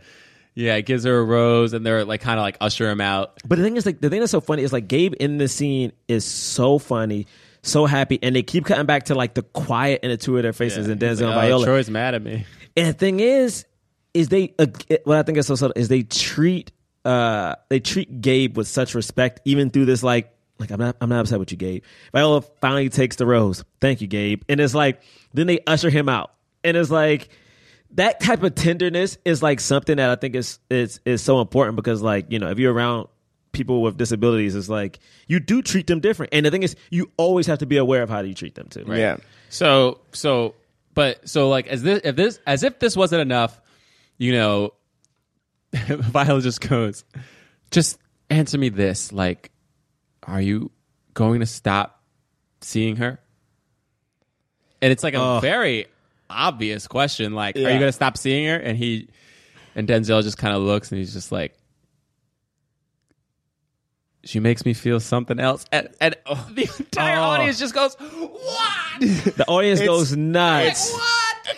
It's horrible. Like, even I was like, I can't believe this man is saying this right now. And the thing is, when he says how he defends it, he was like, I don't have to worry about like the house, gives the me a different bills. feeling. Yeah, I can laugh as loud as I want, all the way down to the tip of my toes or something like that. I was like, bruh. All of these things are things you are supposed to be feeling with your wife, or at least allowing yourself to feel. So basically, the idea here is right. Like he is overcome and overwhelmed by the pressures of his responsibility. The responsibility that he is the foundation of his identity. You know what I mean? Like, he is so proud of the fact that he is being responsible, and yet the responsibility is crushing him. But he doesn't want to emotionally allow his wife to know or his son to know. He can't process with even his friend. Why? Because he doesn't want to destroy the mythos that he's built up for himself of being this man who can handle everything. So the only escape that he can possibly see is another woman who doesn't know anything about him, doesn't know anything about his life, doesn't know anything about his troubles, who doesn't require him to be responsible for her outside of just this love that they get to share or whatever. So he's basically allowing himself to have this release. You were right. You're totally right. Like, he's supposed to be processing emotionally with his wife, but he's not, because he's so concerned about being the provider that he's forgetting that there's this other part of him that he's neglected. And so like it rings true what he's saying, but then Viola comes back and she's like, well, the main problem I have, like the main problem with like what he's facing is the thing I think that a lot of black men have to deal with is like, you can't be vulnerable because it's seen as weakness. 100%. Right. The thing is, he can't, like you just said, Bray, he can't share with his wife because you know what that means? He's admitting he has a fault. It's admitting he's a human. right. He gets sad. He gets can't worried. share, right. But then after all of this, Rose has this beautiful comeback where she's just like, but what about me? Literally feeling all of these same What things. about me? You don't think I want to escape my responsibilities? You don't think I dream with other men? You don't think I like go out and and wish that I don't have to be here living with you? I've been standing in the shadow. She has the best line of the whole play. She's like, I planted a seed in you 18 years ago, and after a while, I knew it wouldn't grow, but I stayed with you. The soil was hard. The soil was hard and it wouldn't grow. And I was like, and it was said with so much anger, so much spite. But the thing about that is like, again, man, women take on the burden that men give them, and like, you knew that this was like bad, but you stuck it out. One of the most beautiful lines she says is like, yes, you get, because he at one point he's like, well, you're saying that I don't give anything? Like, I've been here for 18 years. I ain't giving anything to you. And she's like, I've been standing in the same spot as you, right? But the whole thing that she goes, yeah, you give. Yeah, nigga, you give, but you also take. Yeah. And you don't understand that. Yes, you give. you also take, and you've been taking from me this entire time, and we never see that. Men think about that, and I was like, I mean, like, there's some of this stuff I already know, but man, it really hit me. Like, what? Yeah. Viola, she really drilled it in. August Wilson wrote these words. What a beautiful writing, but she brought it to life in this way that I was like, oh my God, men don't understand this. Like, they don't understand how they take from women. You know what I mean? And she had the weight of women on her, not black, not just black women, but also black. Well, yeah, women. It was women, but it was like not just black women, but it was like women. Like watching this movie, it was like, yo, I mean, and we all know, like, of course, not all men are bad, but it's like, yo, the things we do. Yeah, and that's just the pride we have. That's just the whole thing that I love about this is how it really just highlights that, and like what you were saying earlier, Gerard, about like, oh, what kind of a wife is she gonna be? Like, what are we gonna see? Like, she has this moment in response to that literally just explains, like, in case you didn't realize this, I'm a human being, right? Which is it. I'm a human being with dreams, with aspirations, right. with all wants those things and you're feeling. all those things, and she and I think it is beautifully shot as well, like to Denzel's credit, directing wise, like we focus on her, we see what she's going through. She got the snot going, like everyone talks about that, but it's like, it's great. It's great. I mean, and then so basically we kind of like skip forward. They're not talking. It's like basically like 6 months later. he's still in the house. He's coming back every night. We have not like right away. We have a quick scene where we see like she comes to, his job and is like, well, are you coming home today? He's like, I've been coming home. Why do you want to speak to me now? I've been coming home every night. He's like, no. She's like, yeah, but not when you leave. I'm asking if you come home right when you leave work. Clearly, he's still been seeing this woman. So, God, like, he was disgusting. he's been seeing the woman going home. But here's the thing. He has tricked himself to thinking that he deserves it. That's Right. the whole point, is that he feels that he has deserved it. He's like, I've given everything. I'm still here. I see other men aren't here. At least I'm here. Yeah. I'm providing. I'm paying them the bills. I'm dealing with all the crap that I have to deal with when I go out into the world, of all the racism that I have to face. I'm raising the son. I'm like doing my part. But what he has done is minimalized her part. The agreement that they had made. It's like, yes, we agreed that you would go work and I would stay at home, but now you're saying that me staying at home isn't as valuable as you going to work. Well, guess what? If we switch those roles, what would that mean? You know what I mean? It's like, don't value one over the other. This is a part of feminism being ushered in, right? At this equal rights. It's not just the reason. It's not just like, oh, if you are a domestic wife that you aren't a feminist, but it's this idea that like we have an equal part to play in this marriage, and you're not going to tell me that the part that I'm playing is not equal to the part that you're playing. And if you are going to say that, then screw you. I'm also going to go out into the workforce and do the same thing that you're doing. Show you I can do the same thing. Partnership, man. That's the whole point. And it's so interesting because he comes back, and then that night, Right. Yo, get a phone call. They get a phone call. But this is the thing about that phone call, and I don't know if it's like that in the play. The thing about that phone call, and again, women gasp at this point. Like middle of the night, phone call comes. Viola Davis gets up, goes downstairs, comes back, and has to tell. This is the key part about that. She has to tell her husband that his side chick has died and had a baby. The baby has been born, so he tells her the baby has been born. He's like, okay, I got to go see it. What's wrong? Why are you looking sad? The baby's okay, isn't it? The baby's okay. She died. And it's like, what kind of emotion do you feel? One, because you can't be, in a way, you got to feel a little happy, right? Like, you don't want someone to die, but it's like, this is a person who this is the home wrecker of your household. Yeah. But then a baby was born, but you can't feel bad. You had to deliver the message. Yeah, it's such a complicated set of emotions, Also, the realization that I'm probably going to have to take care of this baby. Yeah, I immediately thought that. When I was like, she's dead, I was like, oh my God, she's going to have to raise. Yeah. Yeah. her husband's To have to be mistress's child. Like that's insane. Yeah, and even if like her idea was like I ain't gonna have nothing to do with this baby, even if for a second she felt that, like to hear that the mistress is dead, like just means like this baby is now a part of my burden, no matter what. Like even if she wasn't going to planning on doing anything, like Troy's gonna have to be with the baby more, you know, and Troy lives in this house, you know what I mean? Like 100%.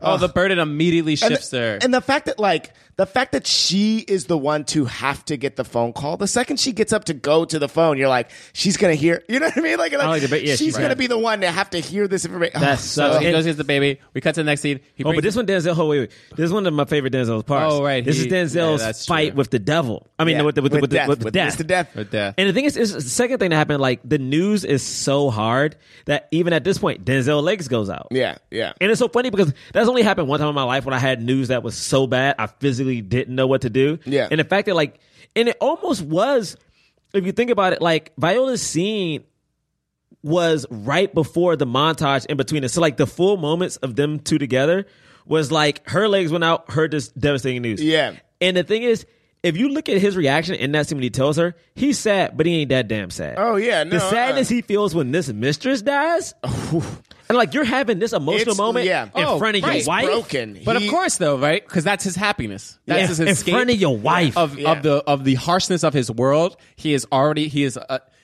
pictured his wife as an anchor and his son as an anchor. There are these anchors of responsibility that are not allowing him to live a happy life. Yeah.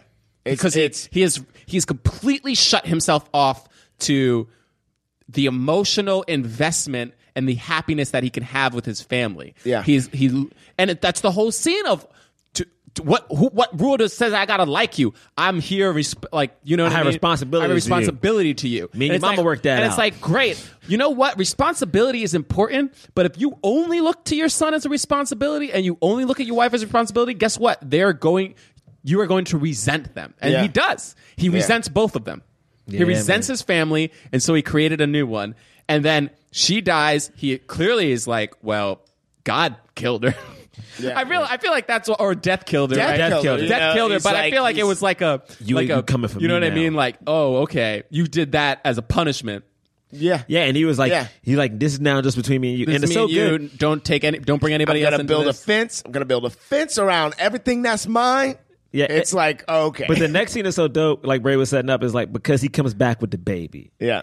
And he says up like he asks her, right? He like just straight up asks her. Because he coming home with a baby in his hands, and he knows there ain't no way I can raise this baby by myself. I have no skills to do this. There is zero way I can raise this baby by myself. So he's just standing there looking pathetic in the kitchen.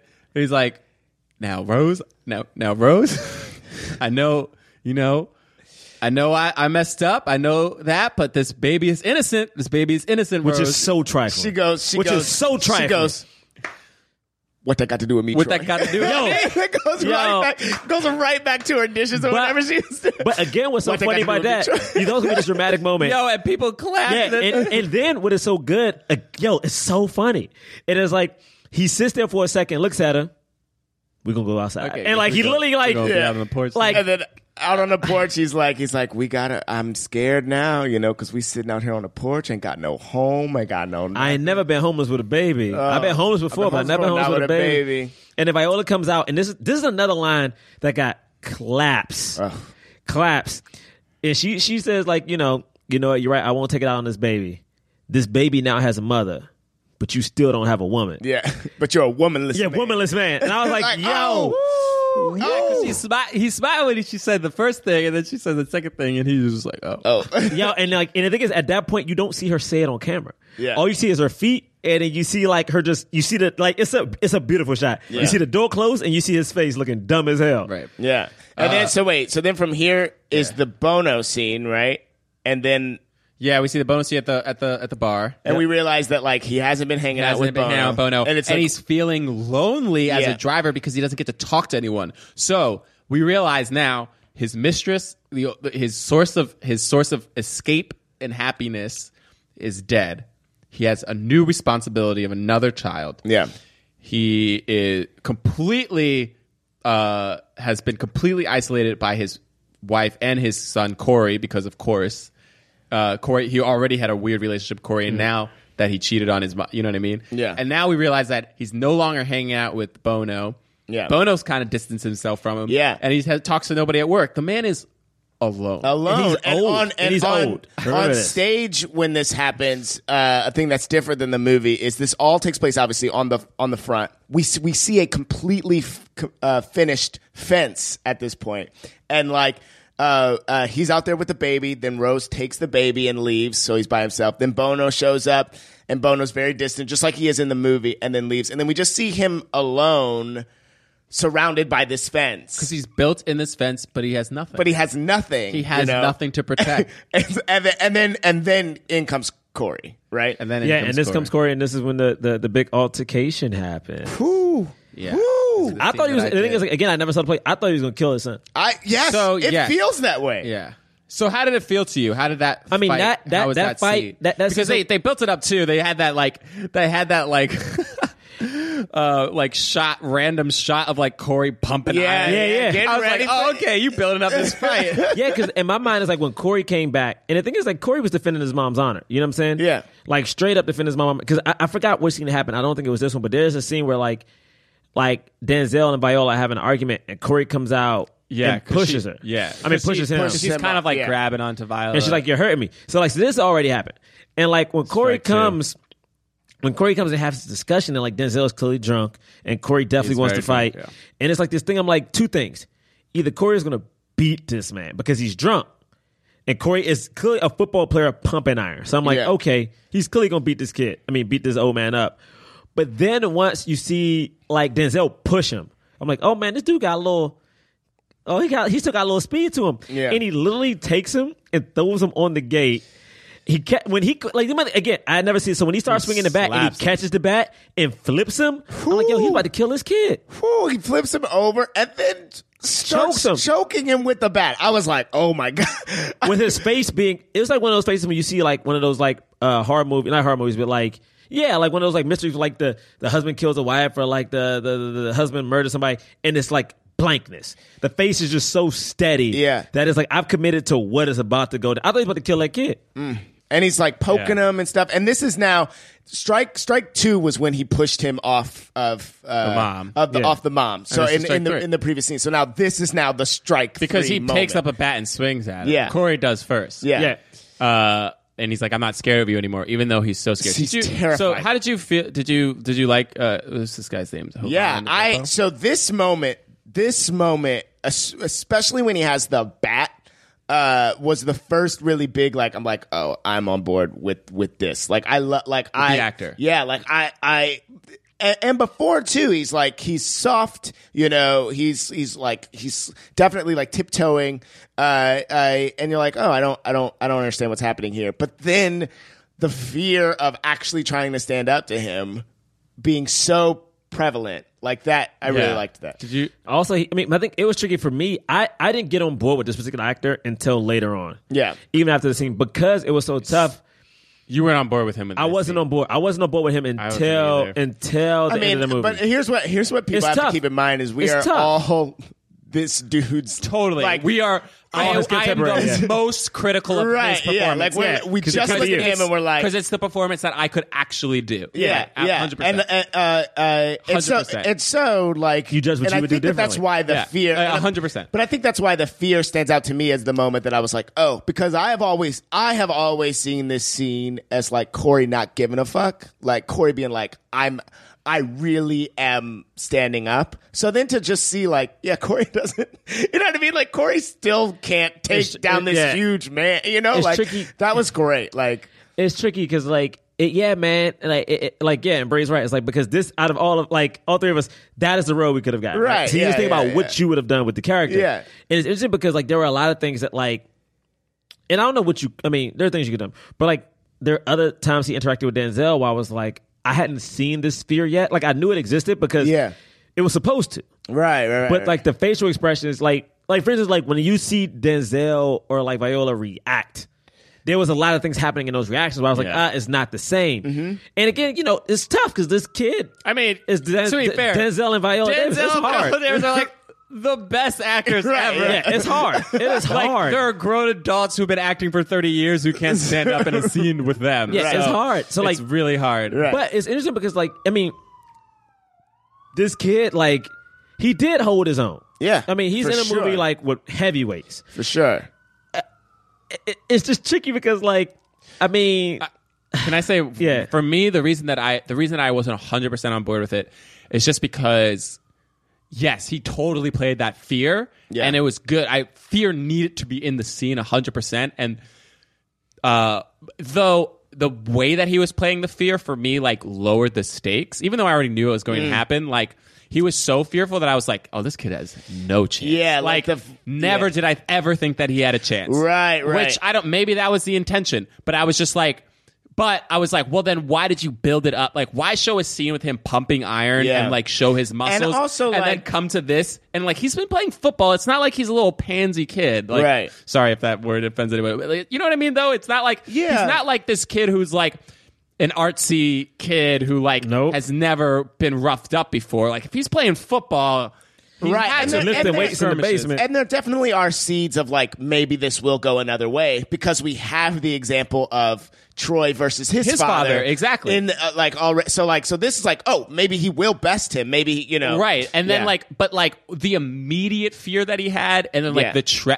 like he was almost like trembling with the Yeah, bat. yeah. I was like, oh, he has no chance, and it None. lowered the stakes to me. And the thing that I wish I saw more in this scene that I think we see later on, but I didn't really feel it in this scene was like the anger Yeah. and rage out of his father. yeah. So to me, it's super hard to do. Right. I don't think I did it when I was a freshman at college. I don't Yeah, think I yeah. did. Even Yeah. though I felt good about it, I'm sure I didn't pull Isn't this it scene great off. to work with Nick? yo, that's so tough. That's so tough. But for real, you have to have this equal thing of rage and fear. When I remember when I did the scene though, what I was processing, there was a moment that was somewhat similar. I don't even really remember it, but I remember there was a moment where my dad was like forceful with me, Yeah. and I was so angry. I don't really know why, but like there was a part of me that was like, I think I might fight my dad. Like Yeah. I had that in me. Like, do I just fight him right now? Do I take him? Like, and so like I was like, I had to see. I didn't feel that. Like I felt he was saying the right things. He picked up the bat. He had the fear. Yeah. But what I didn't see was that anger that would motivate him to swing the bat. Yeah. When he swung the bat for me in this movie, It was like, bruh, it was like Get away from me. don't man. do it, kid. Don't do it. yeah, it was like get away from me, man. like please. But I don't hate. But I don't hate that either because like again, because if this dad is so fearful, maybe it is a thing of like you know how sometimes like I've been in the fight where like I was ready to stand up for myself, but once I realized I was in the fight, in my mind I'm like shit. So maybe that's the thing of like I Totally. stepped to my dad and I'm not ready for this, and Yeah. now it's too late. and he wasn't. Yeah. Because Denzel at this point took his hat off and is like literally gloating. Well, he and was like, you're gonna have to kill me. Which Yeah. to me, that was the thing. That was what dissipates the anger a little bit and allows for the moment of like Yeah. of the father to overtake him. It's like he's like, well, I'm not gonna kill you. I don't want to kill you. Yeah. Like I hate you, but I'm not gonna kill you. Like that's ridiculous. I mean, whew. Anyway, That so scene was probably kicked just him out. just because we're doing yeah. like the longest podcast, kicked him out. This is fences, baby. So he leaves. But yeah, no, he's like, I'll get my send things. get my things from mom or like or you know. So he's then gone. he leaves. Denzel's, right? yeah, then Denzel's And left. so the next scene, yeah, hitting the bat, and, And then he's that's when like, and he says, I can't taste nothing. yeah, You know, I can't taste nothing, which is like this. He's falling apart. And then the next scene, Wait, that's the same. It's the same scene, right? And then So he's like, I don't taste anything, and then he starts swinging at the bat, and then he does the straight to camera, like talking to Death, yeah, oh right, and right, Death takes him. right, Right, but not in that moment. Not in that Not in moment. that It's not the same moment. No, No, so it then, happens 6 years later. So then Or the something. very next scene, and this is the last scene. It opens on, and it's a really great. They didn't need to do like I was in my mind. I was like, are they going to say 7 years later? But absolutely not. You don't need to because you open on a little girl. Yeah, you have the little you know girl, What I mean? the little you girl's open grown up this up. girl and she's grown up, and that already tells you that time has passed. You know. They're all in black, so you know that he's dead. It's She's the without them cutest even little girl of having all to say time. it. Remind me of my Yeah. little cousins. Cutest little girl of all She was time. great. Girl's there, and great. yeah, they're talking about they're clearly he's passed away, and The sun shows Corey up. comes home. And I just want to point out, like, the line "There's a man at the door" stood out to me so much. Same here. Like, there's a man at the door. Right, Like, so like, you know that Corey has never come back. Right. He's a Marine now. But he's a but also, decorated like, Marine. but also, Literally, like, when he he's- left, he was gone. Right. Yeah. But also there's that. But then also, like, he is now a man too. Oh, true. It's Yeah, like this that's great, true. like, He is a yeah, man. He yeah. is a man. And that's the thing is like, and then as things are happening, he decides to tell Viola that he doesn't want to go to his dad's funeral. And then that's so tricky. And like, maybe this is weird, and I'm going to knock on wood, which is very terrifying. But I keep thinking about what would happen if I got a phone call that my dad died, and I'm like, I have no clue how I would react. Yeah. Because it's a person I really don't know. Yeah. And I don't know if I would want to go to the funeral. But like, you would, like, what do you do? Like, this kid has no happy memory of his dad. Right. Like, what, like, I mean, just because someone gave you birth is like, is that enough? Yeah.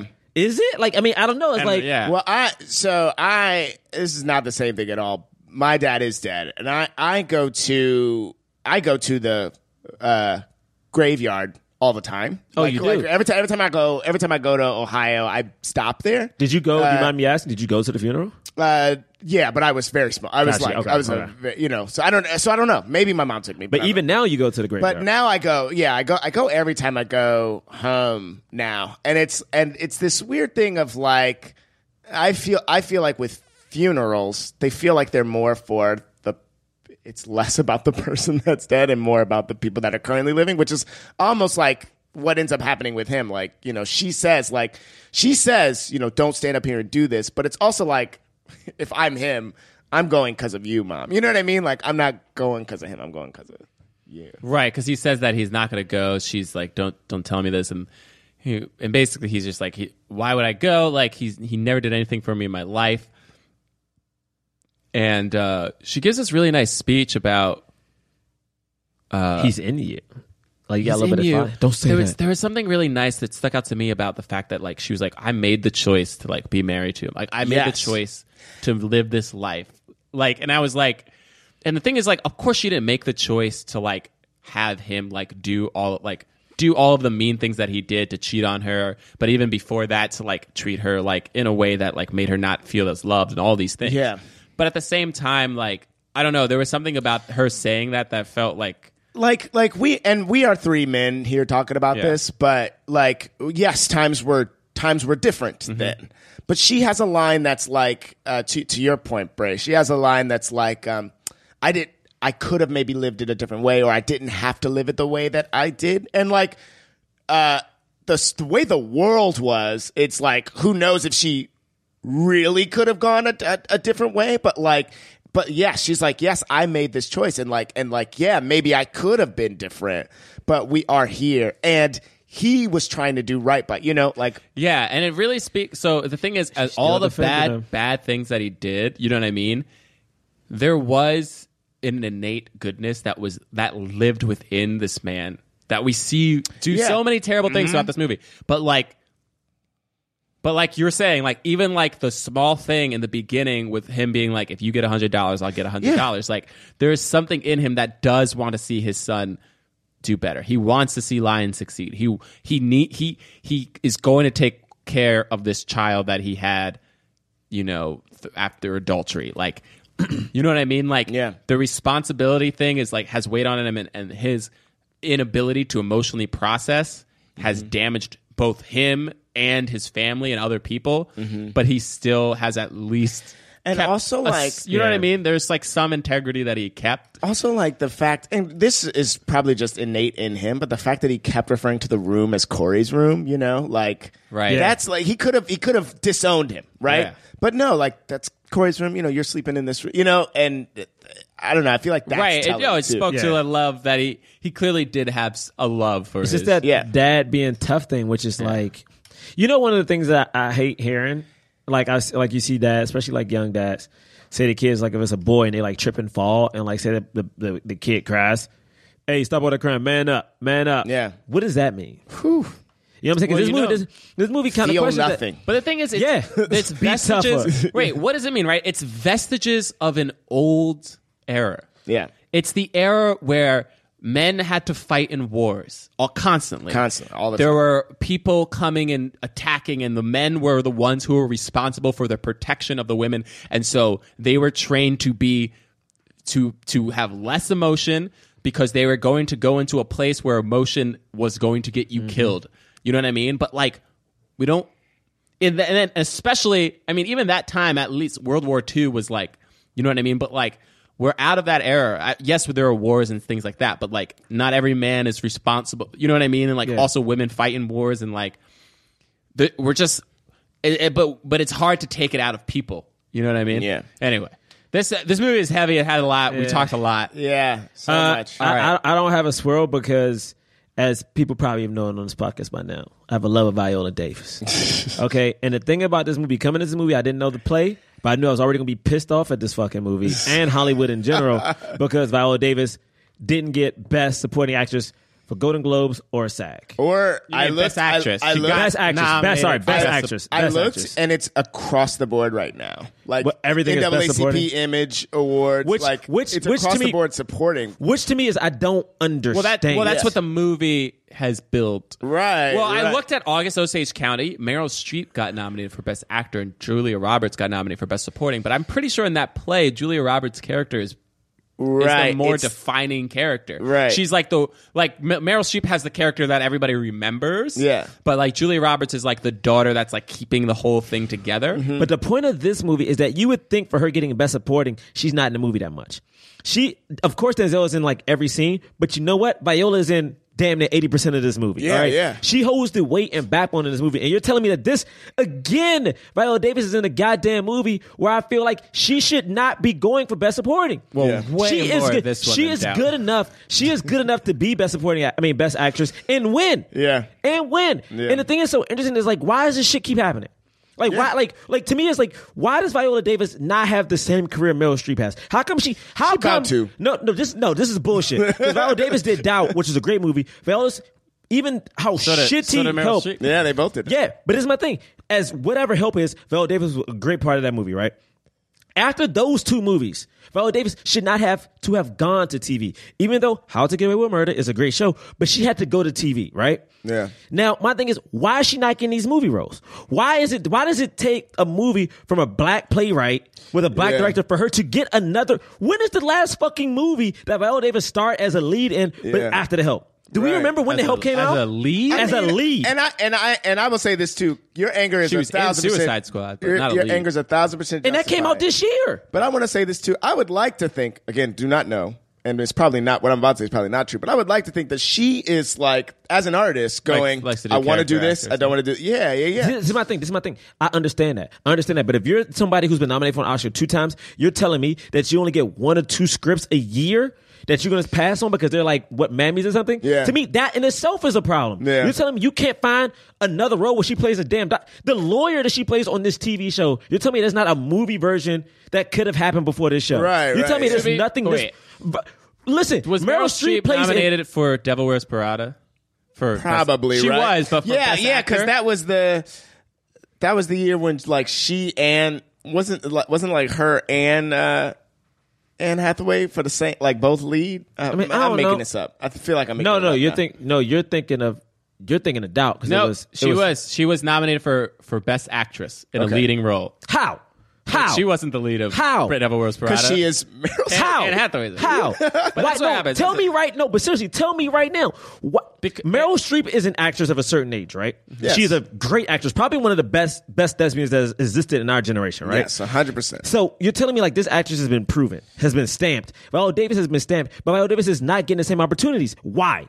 Right. The only thing you're telling me is because of her skin color. You're not telling me because of the quality of her work. 100%. What else is it? 100%. And you're telling me now this woman has been in a position to get this great role, this Right. good movie, and she's the best supporting? And you Fuck know what that, though? man. That's you know what, disrespectful, too? yo.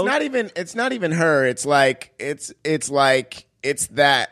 It's probably because, not to say that the movies aren't there, but it's because people are going, Well, she can't be in this. 'cause Well, this is my it's thing. part of this, I right? ain't talking about that movie no more. No, I ain't talking yeah, about those yeah. movies. I'm talking about this one. This movie, this Oh, yeah. woman is the backbone of this movie, and she's in majority of this movie. Why is she nominated for Best Supporting Actress? Yeah.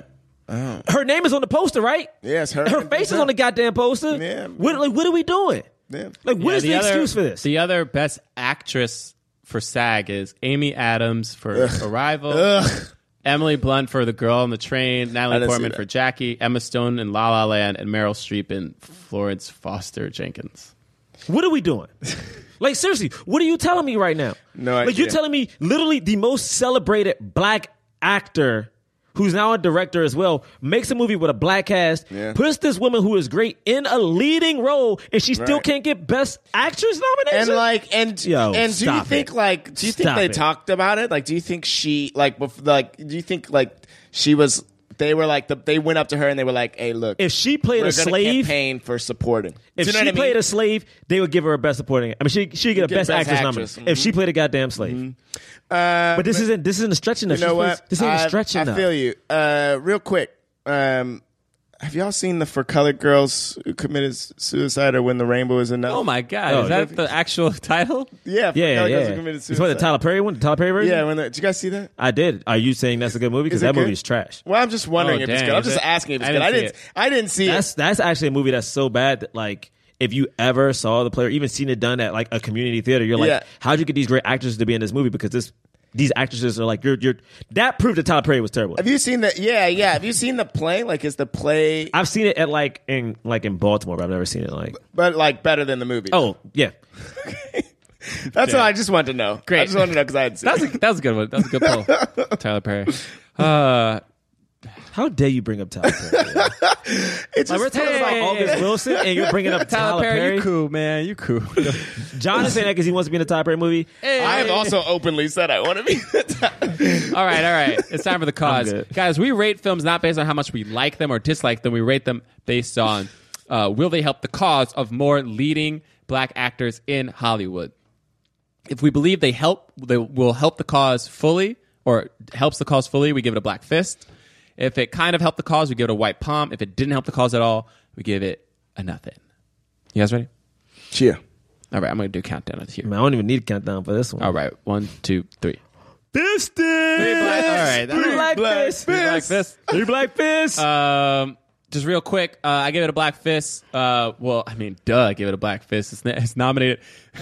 SAG. Viola is nominated supporting. It's stupid, but she is nominated, and so is Denzel.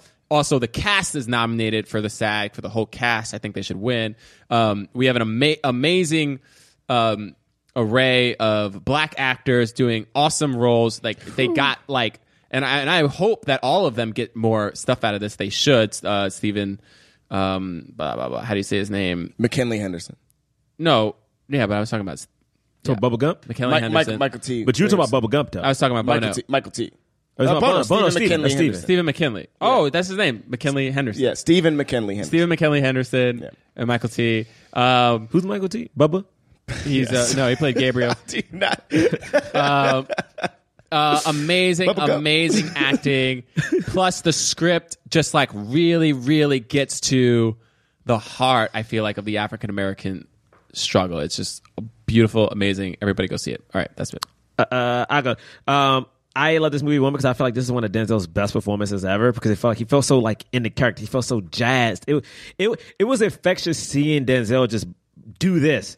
Like, it was great. Viola, as we all know, Queen Viola deserves everything. I'm a little pissed about the movie, but whatever. Bubba, I was not expecting Bubba Gump's performance to be so great as Gabriel. And like, yo, he has a line at the very end we didn't talk about when like he does the horn up to heaven, and he goes, "That's how that works." And it's like, it's such, oh my goodness, Bubba's so good. I love the little girl. The little girl is also in Hidden Figures coming out. Like, this little girl, I was so fascinated with this little girl because, and we didn't talk about it because I don't talk about my little cousins a lot in this movie, but my cousins are like, was it 9, 3, 2, and 0? I don't know how they work out. But anyway, like, I'm just starting to get to know them.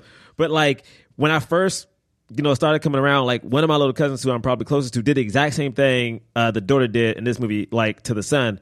Like, who are you? It was almost like she made sure that like, you were cool because the adults mess with you. Like the mom was cool and then literally would not leave him alone. Like that's how my little cousins are. They're like, oh, you grew up with my mom? Cool. And like would just ask questions nonstop. And like just that like that curiosity, like the thing of like, oh, there is no build up to this friendship.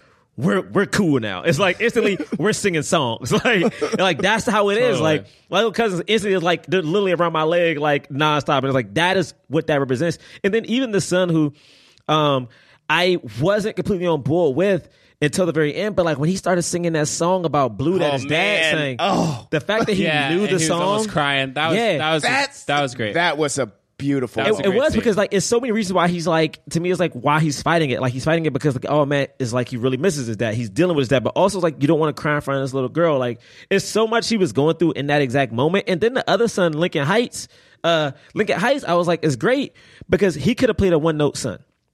Right?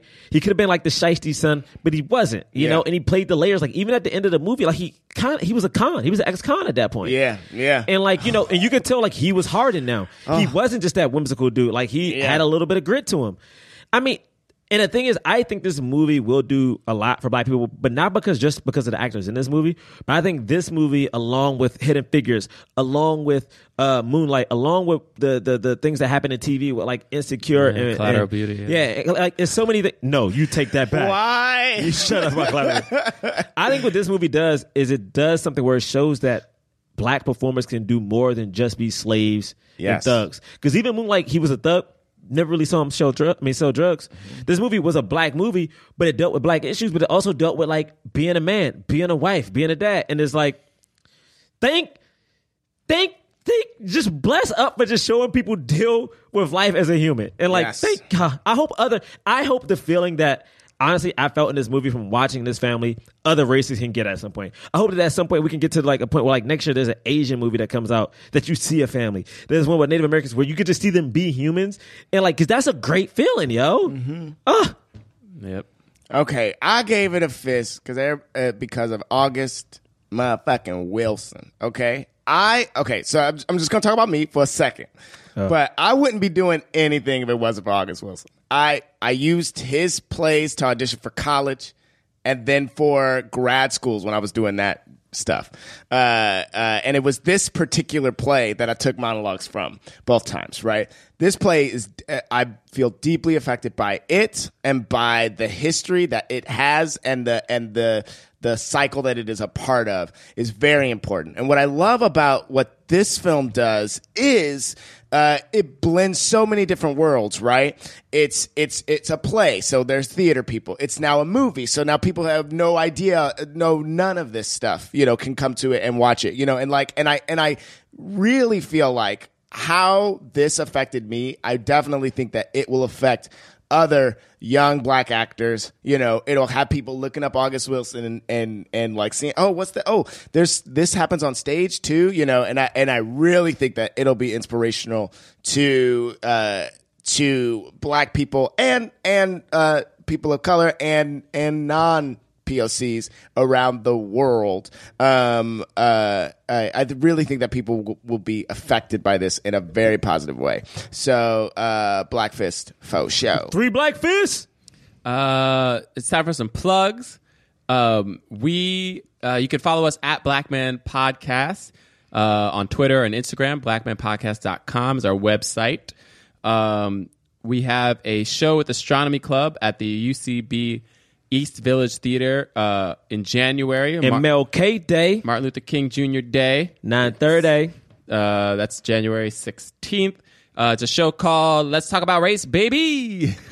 You always hit a baby. You always hit a baby wrong. I feel like you do it on purpose. Let's talk about race, baby. Thank you. Thank you. We'll have a special guest monologuist. You can follow me at John Braylock, johnbraylock.com. For videos and stuff like that, at John Braylock on Twitter, Instagram. Yeah, that's it for me. You can find me, James Third Comedy, jamesthirdcomedy.com, at James Third Comedy on Twitter, Instagram, and Facebook. Third is 3RD. I'll pass. All right, great. Bruh. Next week, are we doing the You're in- Next No. week is Hidden Figures. Hidden right? Figures is next. Hidden Figures. Next week is Hidden Figures. Baby. Baby. No, I'm not doing Starring this. Janelle Monáe. You said Janelle Monáe first? Octavius. It was the first. Octavia it was the first Spencer, name I could think Taraji of. P. Henson. No, you said how you say his name? Mahershala?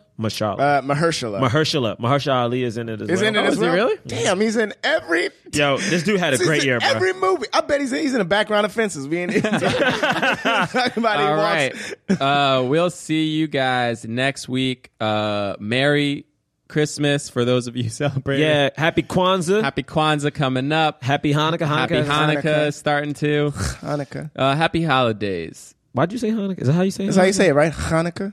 Just stop it. Do you say Is that Kwanzaa? right? I'm trying to be Do you say respectful. Kwanzaa in a special No, way? you I'm are being non-Jewish. You just say offensive? Happy Hanukkah like Okay. everybody else. How do you say Kwanzaa? You say Happy Hanukkah. Happy holidays. We'll see you next week. Bye. That was a HeadGum podcast.